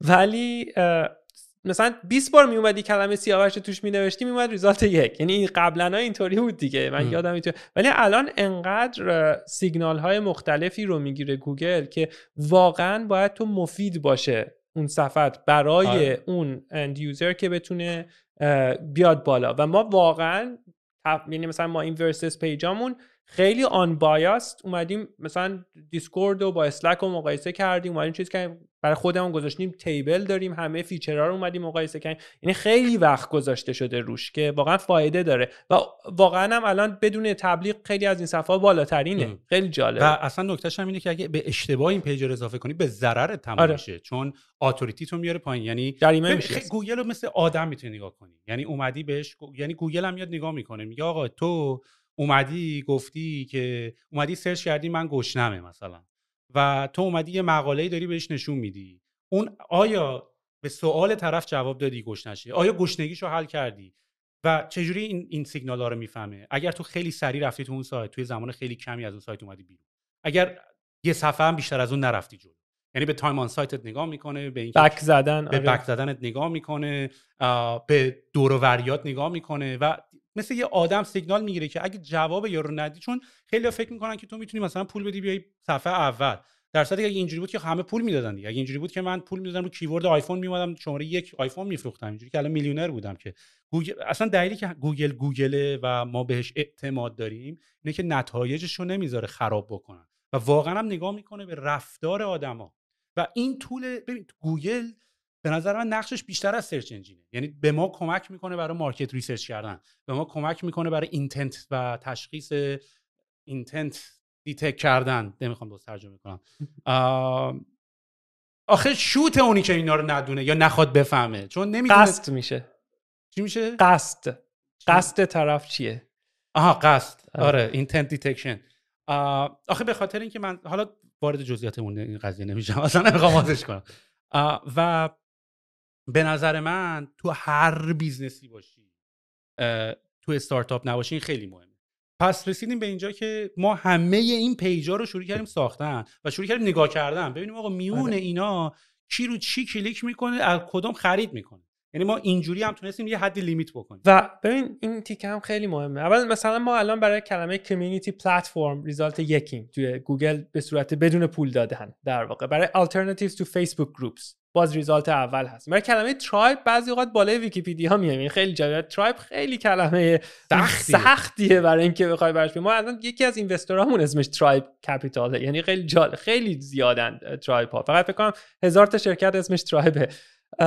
ولی کاری که کردیم دقیقاً واقعا محتوایی که ساختیم برای اینا محتوایی که واقعا به درد بخورن برای چیز و اومدیم آره همین لندینگ پیجا رو گرفتیم. و مهمترین چیز اینه که ما فقط نیومدیم ببینیم که کدوم یکی از این کیوردها بیشتر کلیک شد روش، اومدیم دیدیم که کدوم یکی از این کیوردها در نهایت بیشتر به MRR یا اون پوله تبدیل شد. یعنی این داشبورد مارکتینگ ما که خیلی‌ها تعجب می‌کنن، مثلا تو استیج ما یکم عجیبه که ما اینا رو یه سری از اینا رو داشتیم، البته استیج الانمون استیج اون موقعی که داشتیم پول ریز می‌کردیم این بود که مثلا ما می‌دونستیم کدوم کیورد چقدر درآمد برای شرکت ایجاد کرده، نه اینکه چند تا کلیک شده روش و طرف میره دوباره برمیگرده. اینه که خیلی سخته یه سری از این کارا رو انجام دادن، ولی اون تیکه هم خیلی مهمه که بتونیم بفهمیم. ما هایر اولمون پریتیش بود، اسم پریتیش خیلی باحال، پریتیش پندا، فامیلش هم پنداست، خیلی اسم فامیل باحالی داره، ولی اولین هایرمون بود به عنوان شخص مارکتینگ. خیلی هم شانس آوردیم. آره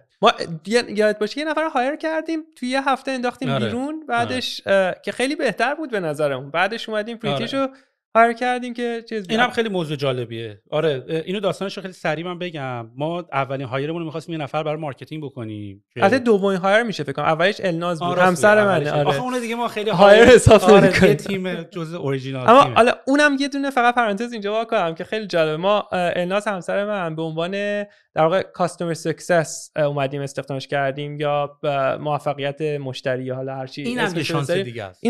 و خیلی جالب بود که در واقع یه چرخه هست توی بهش میگن پروداکت فیدبک دیگه، که یعنی مثلا از وقتی که یه مشتری یه چیزی بهت میگه تا وقتی که تو اونو بیای درستش کنی یا بشنویش یا حالا یه اکشنی براش انجام بدی. خیلی جالب بود که مثلا من خب مهندسی رو هندل میکنم، تو مثلا پروداکتو، ولی ما کوچیکترین لوپ مهندسی و کاستومر رو داشتیم. چون الناز میرفت تو جلسه مثلا طرف صحبت میکنه میگفت فلان باگ هستش، الناز بعضی اوقات با من حرف نمیزنه، میگفت بعد اول اینو درست کنی، من آبروم میره اینجا جلوی مشتری، بعد اینو درستش کن بعدش. مثلا چیز خیلی جالب بود. نکته خیلی خیلی مهمیه که ماها به عنوان یه تیم خیلی کوچولوی 4-5 نفرمون اول لوپمون رو خیلی سریع بستیم به قول تو. یعنی محسن به عنوان کسی که مثلا داشت سلز و اپریشن رو هندل میکرد، داشت با پراسپکت‌ها و مشتری‌ها صحبت میکرد، اون میدونست مردم دنبال چیان. یعنی اون میومد با من گفت آقا اینا ملت به من زنگ میزنن، من دارم باشون تلفنی صحبت میکنم که خیلی مهمه صحبت کردم باشون، اینا رو میخوام.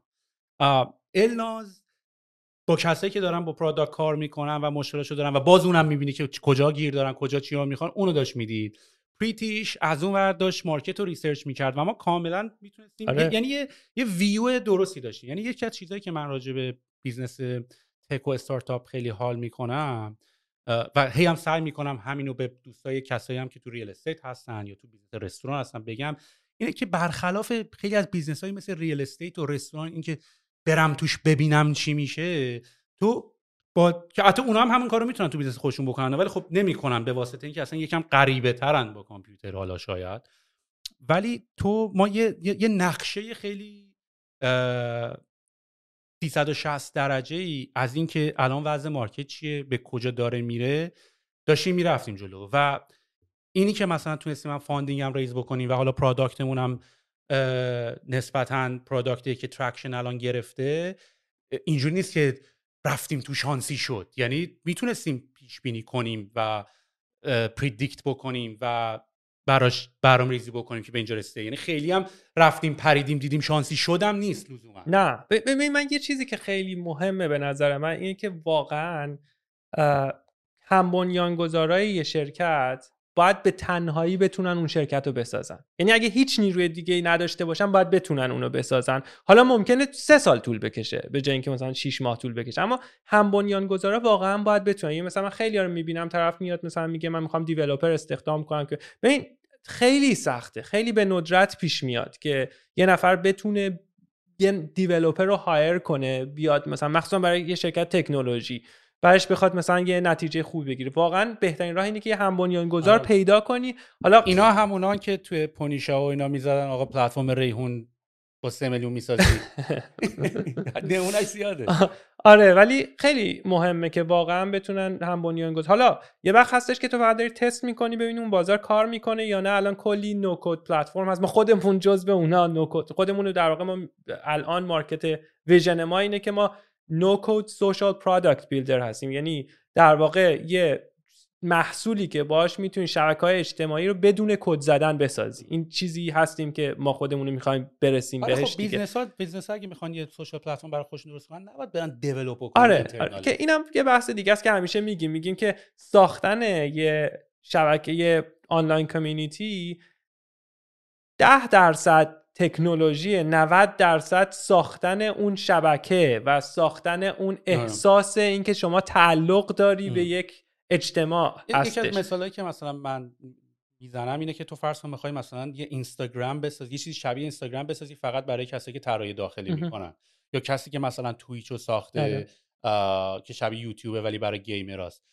اون بنده خدا باید تمام انرژیشو بذاره برای کامیونیتی و آدم پیدا کردن دیگه، نباید بره کل تکنولوژی اینستاگرامو بتونه بسازه که فقط صرفا بیاد ایده‌اشو تست بکنه. و من اصلا احساس میکنم یکی از آینده‌های ترایب آنلاک کردن یا معرفی کردن نوع جدیدی از آنترپرنورها و کارآفریناست، چون ایده رو دارن و خودشونو قراره درگیر یعنی الان خودتو درگیر فقط این دنیا برای گیکاست الان یه جورایی. آره، ما میخوایم هر هفته رو پروداکت هانت یه محصول روی ترایب لانچ بشه که طرف میخواسته یه چیزی رو درست کنه بتونه سریع تستش کنه. این ولی حالا برگردیم، الان خوشبختانه هست این تولا، ولی دوباره برمیگردیم به همون نکته که کوفاوندرها یا هم بنیانگذارا باید بتونن خودشون به تنهایی اون شرکت رو بسازن، حالا تو زمان بیشتری.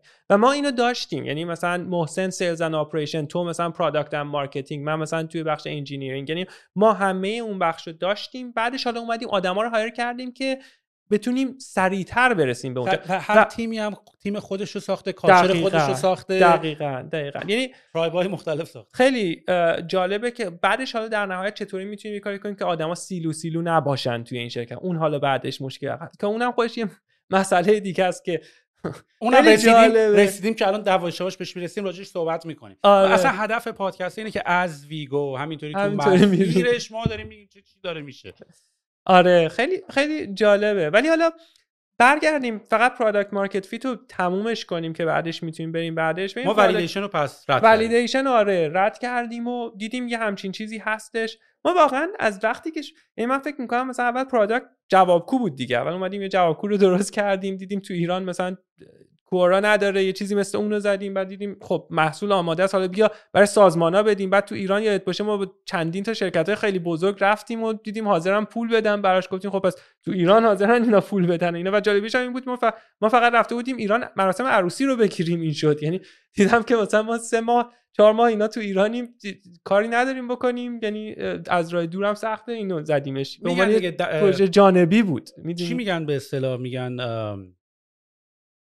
تو یه جمله هست میگن از تو حرکت از من برکت. یا تو یه کاری میکنی همه کائنات دست در دست هم. واقعا همونطوری شد. ما همه تک تک عزممون رو جذب کردیم دیگه، خدا کمک کرد کردم. دقیقاً بعدش برگشتیم اومدیم تورنتو، هممون تو یه زمان تقریبا اومدیم تو تورنتو. همیشه هم می‌خواستیم یه کاری بکنیم. قبلا تو یه بار اومده بودی آمریکا که با هم دیگه خواستیم مثلا یه کاری کنیم، بعد حالا اون نشد اینا. همیشه می‌خواستیم یه کاری بکنیم. بعدش تو محسن گفتیم بیا ما میایم اینو مارکت کنیم، بفروشیمش و اینا.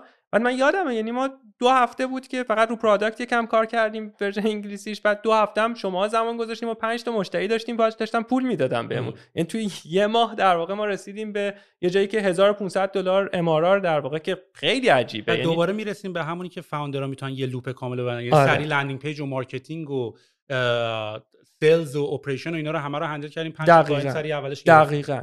حالا بعدش برمیگردیم که حالا ما الان اومدیم گفتیم این پلتفرم هوریزونتال رو داریم، ولی اگر که این مثلا اینو بگیریم مثلا در واقع سکتورهای مختلفی که میتونیم ما بگیریم، حالا اینم عمقش، یعنی تعداد فیچرها اگه در نظر بگیریم، اول کاری حالا من دارم با دست اشاره میکنم، بعضیا پادکست میبینن شاید نبینن، ولی یه خط داره میکشه. ما حالا الان یه بخشش رو میخوایم بریم تا 100ش، یعنی بگیم ما دیگه میخوایم بهترین با همین پلتفرم افقی که داریم میخوایم یه بخش رو عمودی تا تهش بریم که اونو انتخاب کردیم الان مثلا کاستمر ساپورت یا ساکسس کامیونیتی. البته هنوز داریم در واقع روش فکر می‌کنیم، میگن اولش یه جا رو نیل داون کن، چکشکاری کن، اول یه جا رو کامل جا پا. و حالا این تیکر رو چرا ما اومدیم اینو انتخاب کردیم؟ خیلی دلیلا داره. یه دلیلش اینه که ما انواع مختلف شبکه اجتماعی، یعنی در واقع آنلاین کامیونیتی میتونیم داشته باشیم، ولی یه مدل هست مثلا برند آنلاین کامیونیتی. خب برند آنلاین کامیونیتی یعنی مثلا نایکی، اپل مثلا واقعا یه برند داره و اومده اونو میسازه دورش، که این یکی از سخت‌ترین مدل‌های ساختن شبکه اجتماعی، بخاطر اینکه یه ذره که میری جلوتر شرکت خودش جذاب نیستن معمولا، مگر اینکه مثلا شرکت که مثلا من چه میدونم اپل یا تسلا یا اسپیس ایکس که نیستش و شرکت‌ها یه مقدار طول می‌کشه تا اینکه بفهمن تسلا نیستن و اونقدر جذابیت ندارن، برای همین خیلی سخته، مقدارش هم خیلی محدوده.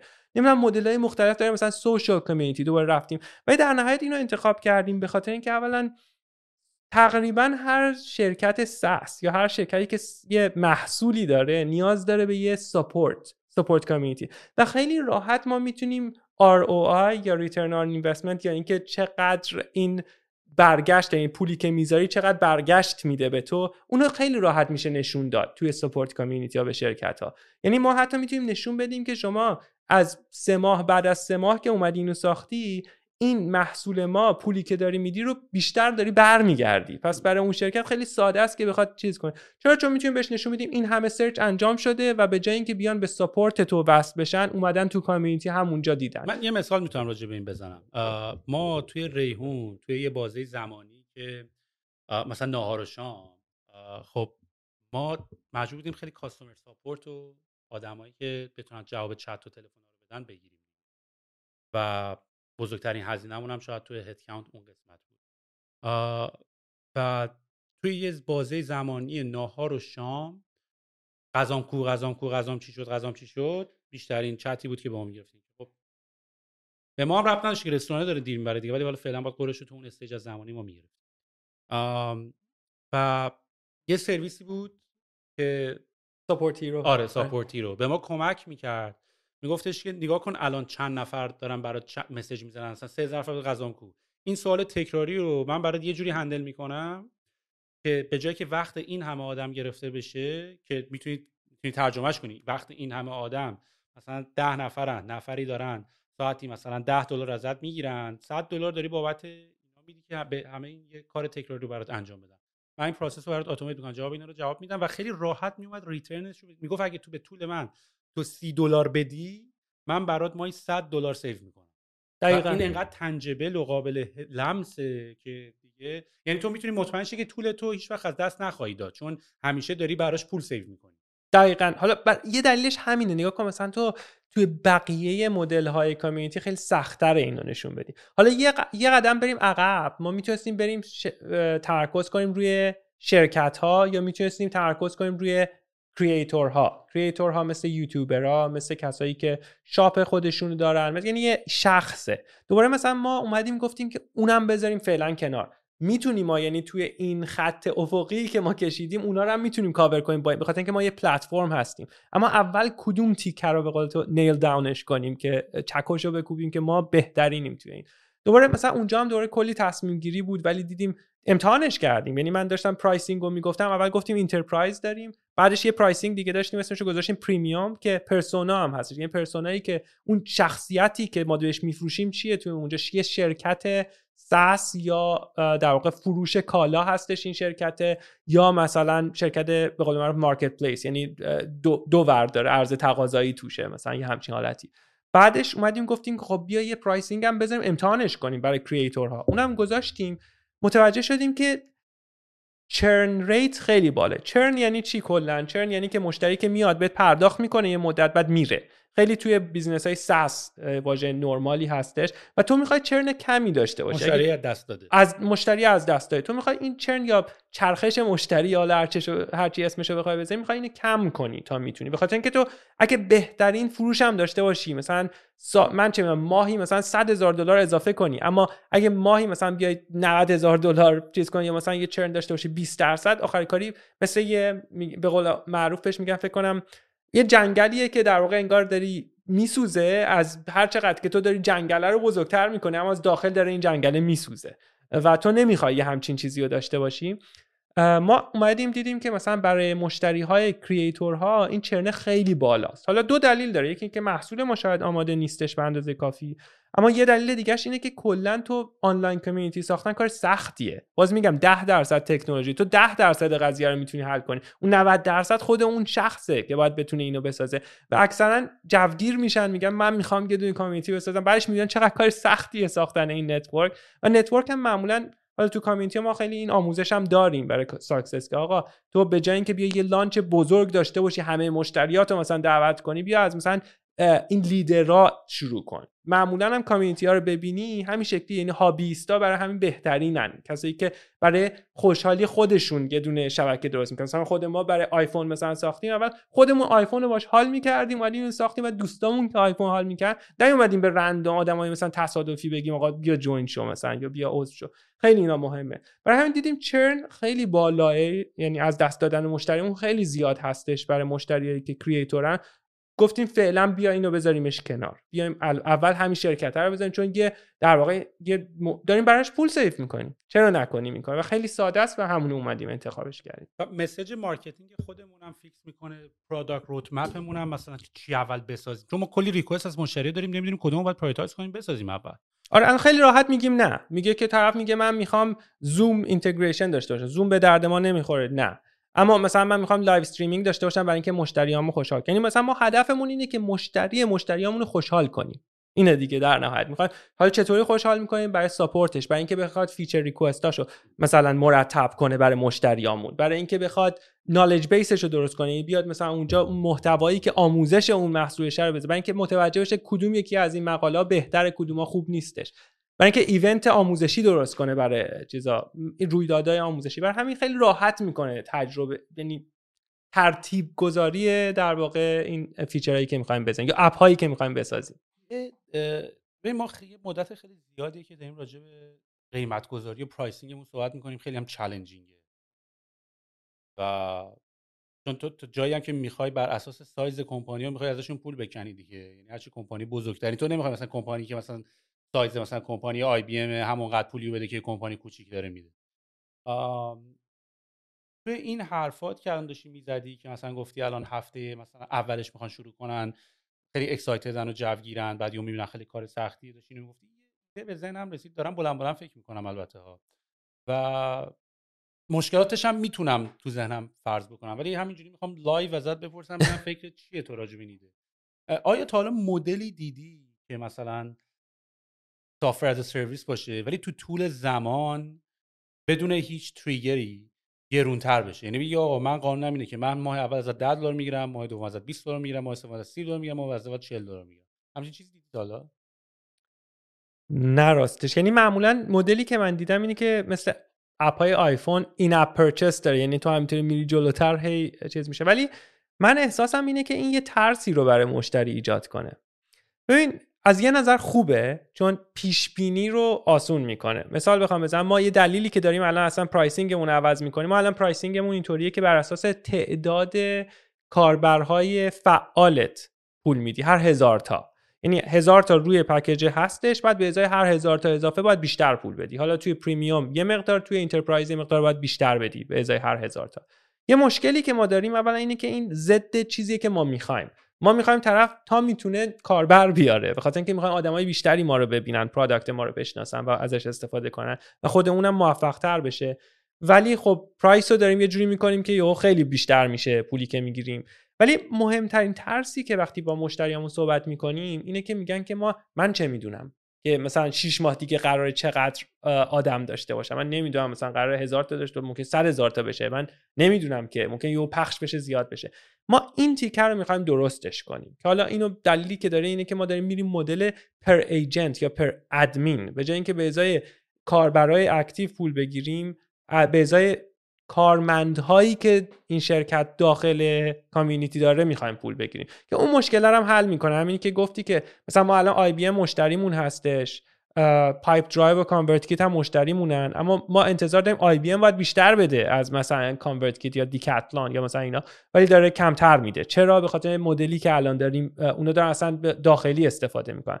هم اون مشکل رو میتونیم باهاش حل کنیم، هم این مشکل predictable بودن یا پیش بینی کردن اینکه چقدر میشه هزینه، چون اینو میخوان یه بودجه‌ای بگیرن نمیدونن چقدر. حالا این روشی که تو میگی خب یه خوبیش اینه که خب بودجه رو درست میکنه، ولی یه بعدیش یه مورد دیگه هم اینه که تو فکر کنم تو ذهنت این بود که جنبه ترایال ریز داره، خیلی هم خب اونو میشه جورای دیگه درستش کرد. آره اونو میشه جورای دیگه فکر کنم درستش کرد، ولی فکر کن مثلا توی طولانی مدت تو از اول داری به طرف میگی که تو بیا از محصول من استفاده کن، ولی بعد از چند سال باید بری یه جای دیگه.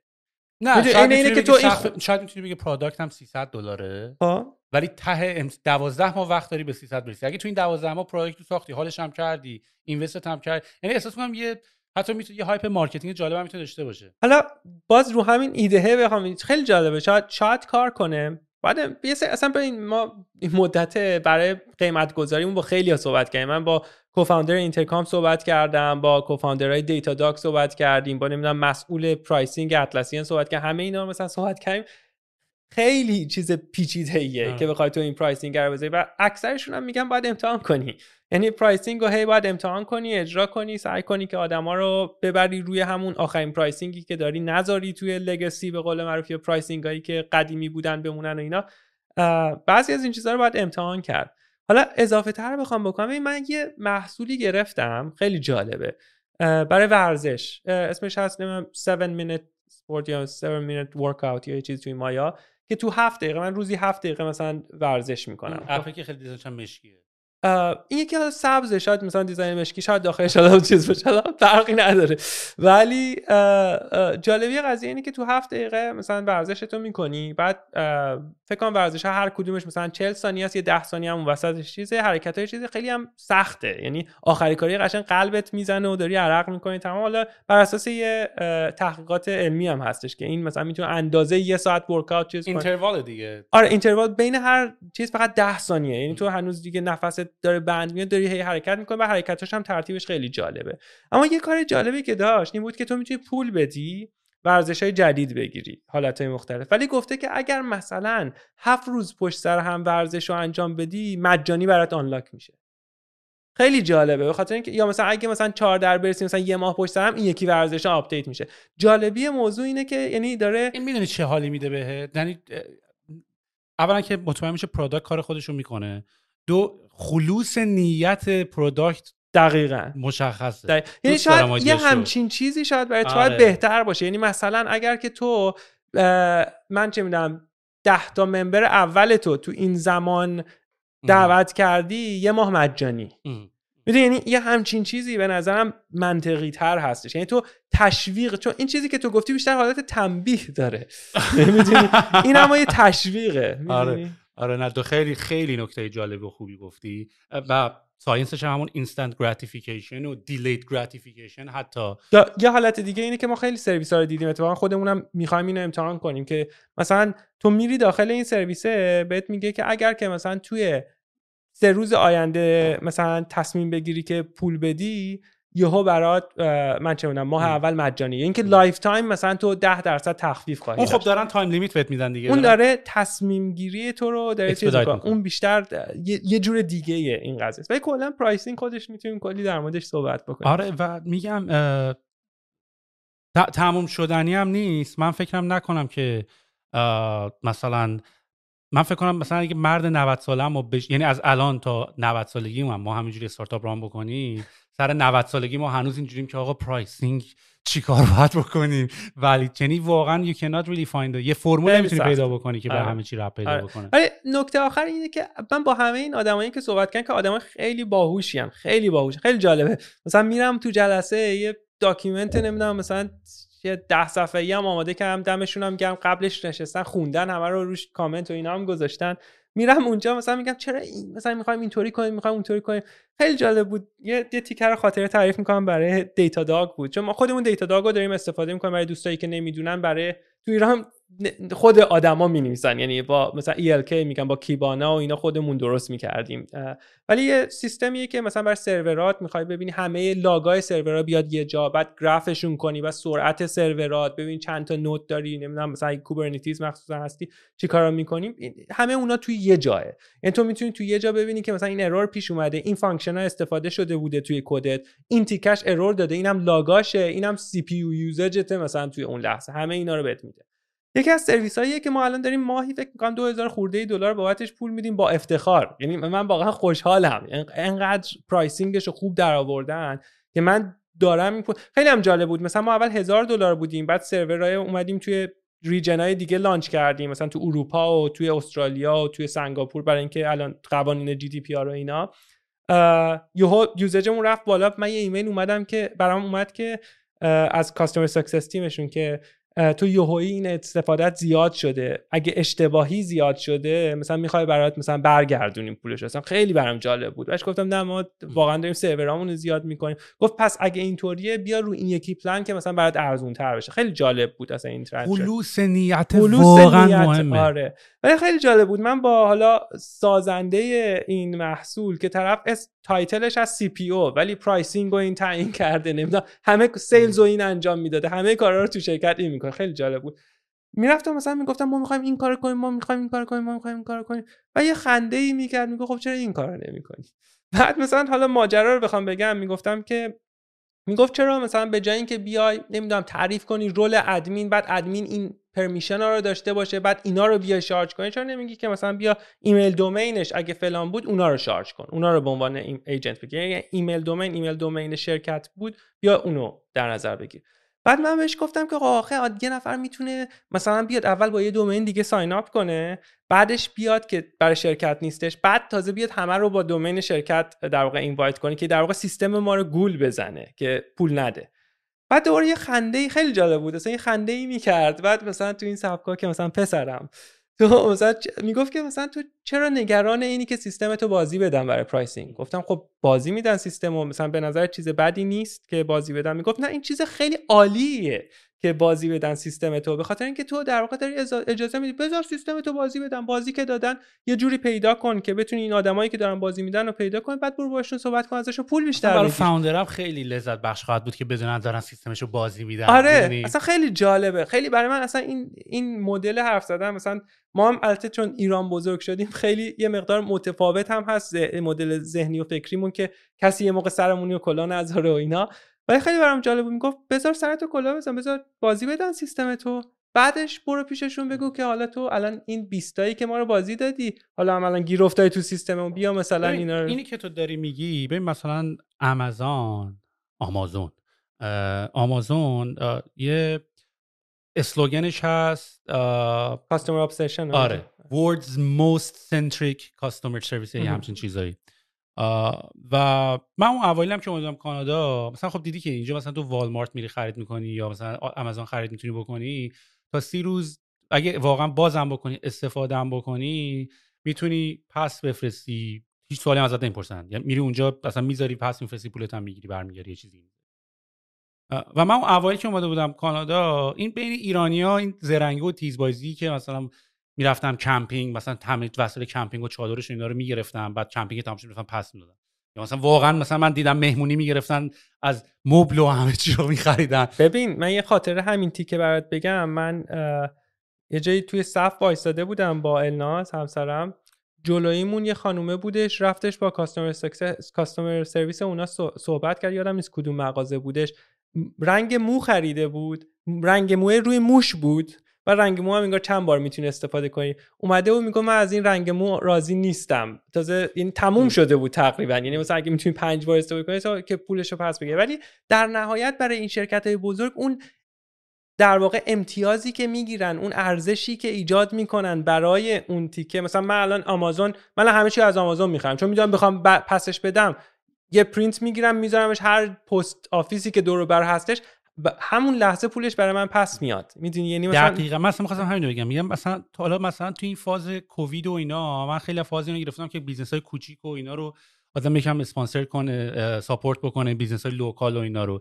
یه بار ما اومدیم یه همچین کاری بکنیم، واقعا از یه چیزی که تو آمازون پره خریدیم، از یه مغازه خریدیم، یه چیزی توش نبود و اینا، دیگه برو با یارو بحث کن، کل کن، بده بره. واقعا چون که آقا واقعا من اون موقع فکر کنم چقدر ما زرنگیم و این کارا رو مثلا ایرانی‌ها میکنن اینا، ولی واقعا انقدر یواش یواش 2-3 بار ممکنه گیم میشی، اون اولش 3-4 بار ممکنه سیستم تو گیم میکنن، ولی بعدش اون اعتمادی که تو جلب میکنی واقعا میارزه به 3-4. شاید واقعا مثلا من دیدم یه نفر کامنت گذاشته بود همین امروز زیر یکی از پست‌های پادکست که آقا دلیل برشکستگی ریحون مثلا ما بودیم که کدای تخفیف شما رو اینقدر گیم کردیم توی خوابگاه، هی کباب بره بگیر و نمیدونم اینو بگیر و اینا. حالا نمیدونم مثلا اولی که خب دمش کم، مثلا ما اتفاقا پایه این شنیدن این چیزا نیستیم، حالا جدا از کف خواب بازی که در آورده و حالا واقعا هم شاید دلیل شکست ما بوده تا حدی، ولی خب تا یه حدی هم ما میدونستیم داریم گیم میشه، یعنی ما از قصد کدای تخفیف ما که برام نیستیم کدای تخفیفمون داره چند بار استفاده میشه، ولی خب به اورنسش برامون میارزید، به اینکه تو خوابگاه داری جار میزنی که آقا یه کد تخفیف مثلا ریحون داره آره که هم زرنگی که آقا اوه بود تا کد تخفیف رفته، یعنی ما اینا رو هم مثلا ازش بودیم، در جریان بودیم و اینا همش تکنیک یا حالا بر اساس تجربه یا حتی تکنیک هم اگه نباشه دیتایی که جمع می‌کنی بازم دیتای والیوبلی. دقیقاً میدونی دقیقاً. آره خیلی جالبه وقتی حالا یه مقدار فرق داره اصلا مدل ذهنی. میگن مثلا بومی سازی یه استارتاپ به خیلی چیزا بستگی داره، یعنی یه سری چیزا ممکنه اینجا کار کنه جای دیگه کار نکنه، یعنی خیلی از این چیزایی که داریم صحبت میکنیم شاید اینجا الان منطقیه، تو این شرایط تو این زمان آره. واسه همین گفتم تا 90 سالگی باز ما اینا رو بحث کنیم. آره. باز دوباره یه تاپیک جدید دوباره بحث کنیم. پرایسینگ دوباره جدیده، دوباره پروداکت ساختن جدیده. واسه همین میگم نمیتونی واقعا یه فرمول بخونی یا یه کتاب بخونی و بگی من بلدم این کارو بکنم. این استارتاپ موفق، استارتاپ بعدی لزوما موفق نیست، یا اگه استارتاپ قبلی شکست خورده است معلوم نیست استارتاپ بعدی. یه جمله هست که خیلی جالبه، نمیدونم دفعه پیش صحبت کردیم در موردش یا نه، اما دقیقاً برای ما لااقل مصداق میکنه که میگن معمولاً کوفاوندرها دفعه اول خیلی تمرکزشون روی محصول میذارن، دفعه دوم خیلی تمرکزشون روی گو تو مارکت یا استراتژی مارکت و بازاریابی و فروش در واقع میذارن و برای ما خیلی صدق میکنه. یعنی ما واقعا یه تمرکز، حالا یه محصولی داشتیم و فهمیدیم این محصول نیازش هست، اما تمرکز اصلیمون رو از هایرینگمون هم معلوم، اولین هایرینگمون که خوشبختانه خیلی هم شانس آوردیم در واقع در زمین بازاریابی بودش و واقعا خیلی تاثیر داره این. من احساسم و برای من حتی همون تجربه هم جالبه که با اینکه این هم آدم تا اینترویو کردیم و هایر کردیم، باز حتی اون فرمول کردن که آدم چجوری هایر بکنی هم سخته. هایرینگ اصلا خیلی سخته. اصلا ما خدا شکر خیلی سریع تو یه هفته یه کار دادیم، بهش یه نتیجه گرفتیم، سریع تصمیم گرفتیم و ما اون حالا من خودم خیلی به قول معروف یه استراتژی هست میگن hire fast fire fast، یعنی که زود استخدام کن زود اخراج کن. من به نظرم این اصلا از نظر در واقع اعصاب نمیخوام بگم، از نظر اینکه بالاخره تو خلوص باید داشته باشی، خلوص نیت باید داشته باشی تو این، یعنی از نظر انسانی کار درستی نیستش. خب ولی ما اتفاقا من بیشتر میگم مثلا هایر تو خیلی زمان بذار که پیدا کنی، اما اگه اشتباه کردی واقعا باید زود بدی بره. یعنی واقعا استارتاپ IBM که نیستیم که مثلا بتونیم تحمل کنیم. یه استارتاپ تحملش رو نمیتونه داشته باشه. تو همون کتاب اندرسون هورویتز هم اینه که واقعا اگه دیدی یه هایرت اشتباهه گفت یعنی واقعا یه چپتر کاملا راجع به فایر کردن و اخراج آدما داره و ببینی که چقدر با اون حسای اولیت، یعنی تو مثلا به عنوان یه آدم تو اگه فکر می‌کنی یه مدیر خیلی خوب، من خیلی از آدما رو می‌بینم که مثلا یه سری کارا رو فکر می‌کنن بعد فکر می‌کنن خیلی آدمای خوبی ان که اون کارا رو می‌کنن، یعنی مثلا به ضرر خود طرف هم هست، به طرف دو طرفه. یعنی مثلا یارو فکر می‌کنه که مثلا من اگه یه چند سال دیگه به این بدم، اگه یه کم دیگهش مهلت بدم، اگه یه کم دیگهش فرصت بدم کار درستیه، در صورتی که می‌بینی تو کتاب تکنیکالیتی این قضیه و تجربه هم می‌کنی یواش، می‌بینی که واقعا احتمال این که اون با یه چند تا دادن دیگه اون مشکل حل شه خیلی کمه و از یه طرف دیگه اپورتونتی اون آدمو برای اینکه بره یه کار دیگه پیدا بکنه هم داری تلف می‌کنی و داری از اون وقتشو داری ازش می‌گیری، داری از طرف وقت دقیقاً وقت طرفو هدر میدی. ولی یه چیزی که برای من خیلی مهمه، حالا تو شرکتم خیلی خوبم سعیمون برای اینه که لااقل اجراش کنیم، اینه که کسی نباید از اخراج شدنش سورپرایز بشه. یه طرف باید، یعنی به طرف خیلی مهمه که باهاش صحبت بشه که آقا تو مشکلت اینه، تو الان این موضوعه، شاید مشکل اون نیست، مشکل در واقع تطابق اون شخص با شرکته در واقع، که مهمترین چیز اتفاقا این که آدما با هم دیگه تو میگن 10 تا نفر اولی که استخدام میکنی تعیین میکنن بقیه چه شکلیه. من موقع اخراجا راستشو بخوای هر موقع که مثلا یه اگزیت اینترویو داشتم با یه نفر، همیشه تو اون جلسه من از خودم، یعنی خودم ناراحت، یعنی یه فیلیر خودمو میدونستم، یعنی من تو هایرینگ اشتباه کردم که الان رسیدم اینجا و دارم این هستش. ولی تا زمانی که به نظر من به طرف داریم فرصت رو میدیم، ولی فرصت دادن نیست، بیشتر اون بحث ارتباط یعنی گفتن و اون کامیونیکیشن هستش که خیلی مهمه که مطمئن بشیم. و ما یه 3 ماه داریم که همه رو خیلی هم جدی میگیریم دیگه. از وقتی استخدام میکنیم مثلا از اولم رو کلندر میذاریم که 3 ماه دیگه قرار این بشه، یه بار اول 2/3 در واقع 2 ماه که میشه باهاش صحبت میکنیم، یه بار 3 ماه و خیلی اینو جدی میگیریم. ولی هیچ وقت کسی که مثلا کم پیش اومده، واقعا ما کم آدم اخراج کردیم، اما اونایی که اخراج کردیم سعیمون لااقل بر این بوده که تو 2 ماه دقیقاً میدونه که چه چیزی باید بهتر بشه یا چه چیزی رو باید تو شرکت تغییر بده. شاید اصلا باید یه چیزی تو شرکت ما درست کنه که اون حالت براش پیش بیاد، ولی ما سعیمون بر این بوده که این کار کنیم. کلا اون بخش در واقع رشد شرکت از 10 نفر به حالا همین الان اولش 30 نفر هستیم هم خیلی جالبه، به خاطر اینکه من یه جمله‌ای هست که زیادم استفاده میکنم، میگم که مخصوصا تو برنامه‌نویسا که یه کاریو که یه برنامه‌نویس توی یه روز انجام میده 2 تا برنامه‌نویس تو 2 روز انجام میدن، به خاطر اینکه معمولا اینطوریه که تو وقتی یه نفری، خب اصلا دقیقاً من اینو دارم احساس میکنم توی شرکت، وقتی که هر چقدر تعداد کمتره، تو فرض کن داری مستقیم راه میری، میدونی چقدر منم اذیت میشم. آره همه همجهتن. تو به محض اینکه مثلا هی آدما رو زیاد میکنی، درسته که داری به این برای بازتر میشه، یعنی انگار هر کی داره یه جهتی میره و هماهنگی اینا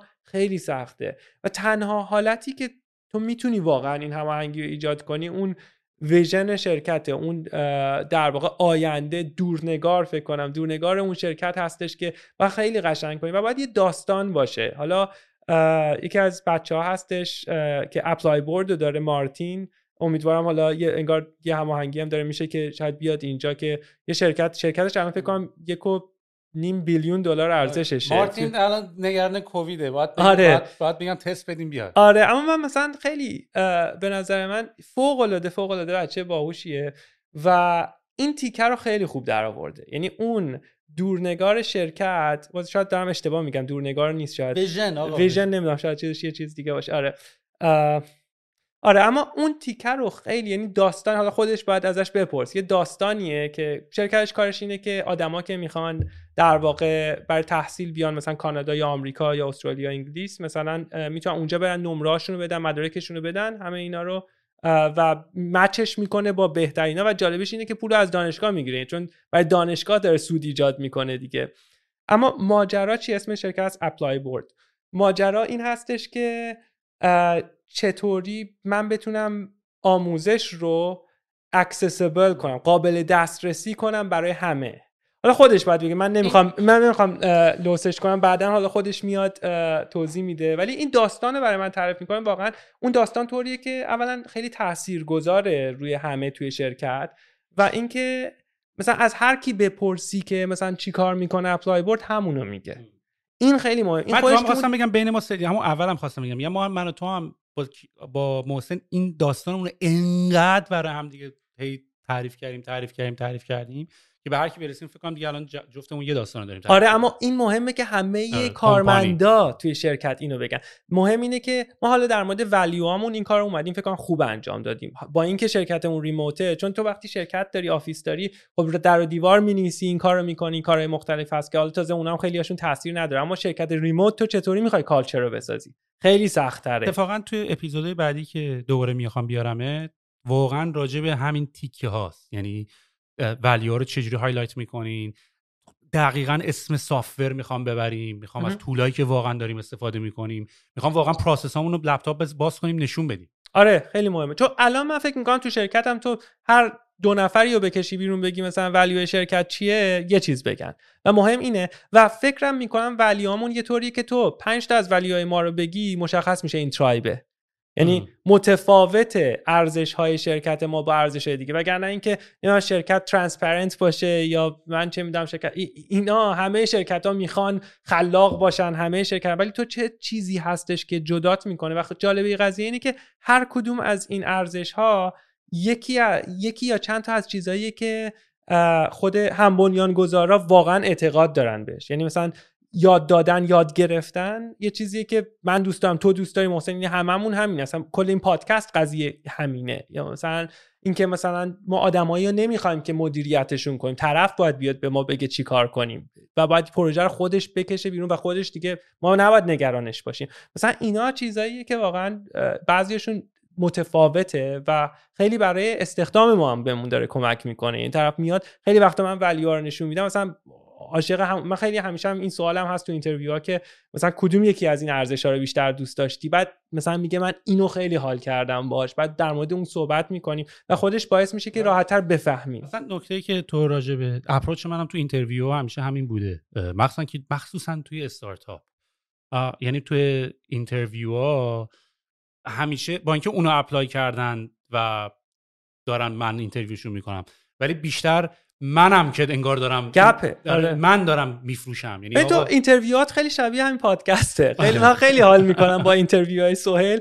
مثلا میره در مورد مثلا سوال در مورد اینکه چه آهنگی گوش میدی، یا مثلا سوالا خیلی سوالای جالبیه. چون میخوام ببینم همبازی میتونه باشه یا نه، میدونی. حالا من اینو اشاره کنم توی ترایب معمولا مثلا مراحل مختلف داریم، ولی همیشه یه دونه اینترویو آخر با سهیله، چون سهیل واقعا اینکه آدمه چه جور آدمیه از نظر فرهنگی آیا به شرکت میخوره و اینا، اون تیکه رو اصلا انگار بوم میکنه. من خیلی حال میکنم با این. چشاش نگاه میکنم ببینم یاوه‌گویی میکنه یا نمیکنه. آره دقیقاً. دمت گرم سیاوش، خیلی خیلی حال کردم. اصلا با اینکه از صبح تا الان داشتیم با هم کار میکردیم، بعد الان داریم پادکست اپ میکنیم، بعد دیگه ساعت تقریبا 9 شبه من دوباره پامپ تاپ شدم، دوباره میخوام برم بشینم کار کنم. دمت گرم، عاشق انرژیتم، خیلی خیلی لطف کردی و پس دوباره به ما قول بده که، یعنی قول که ازت نمیگیرم، میارمت اینجا دور میشینات پشت میز. آره دیگه بشیم تو این پروسس ها رو ببریم. داشتم فکر میکردم که یواش یواش بعدم نخواهد بود که همینجوری واقعا پروسس ها رو نشون، یعنی واقعا نوشن پیجمون رو باز کنیم، به بچه‌ها نشون بدیم، فیگما رو نشون بدیم، نوشن نشون بدیم. آره قشنگ اینا جالبه. آقا دمت تو گرم، مرسی، ممنونم که مرسی از وقتی بهمون دادی. Hi, I'm Daniel, founder of Pretty Litter. Cats and cat owners deserve better than any old-fashioned litter. That's why I teamed up with scientists and veterinarians to create Pretty Litter. Its innovative crystal formula has superior odor control and weighs up to 80% less than clay litter. Pretty Litter even monitors health by changing colors to help detect early signs of potential illness. It's the world's smartest kitty litter. Go to prettylitter.com and use code ACAST for 20% off your first order and a free cat toy. Terms and conditions apply. See site for details. Hold up. What was that? Boring. No flavor. That was as bad as those leftovers you ate all week. Keke Palmer here, and it's time to say hello to something fresh and guilt-free. Hello Fresh. Jazz up dinner with pecan-crusted chicken or garlic butter shrimp scampi. Now that's music to my mouth. Hello Fresh. Let's get this dinner party started. Discover all the delicious possibilities at hellofresh.com.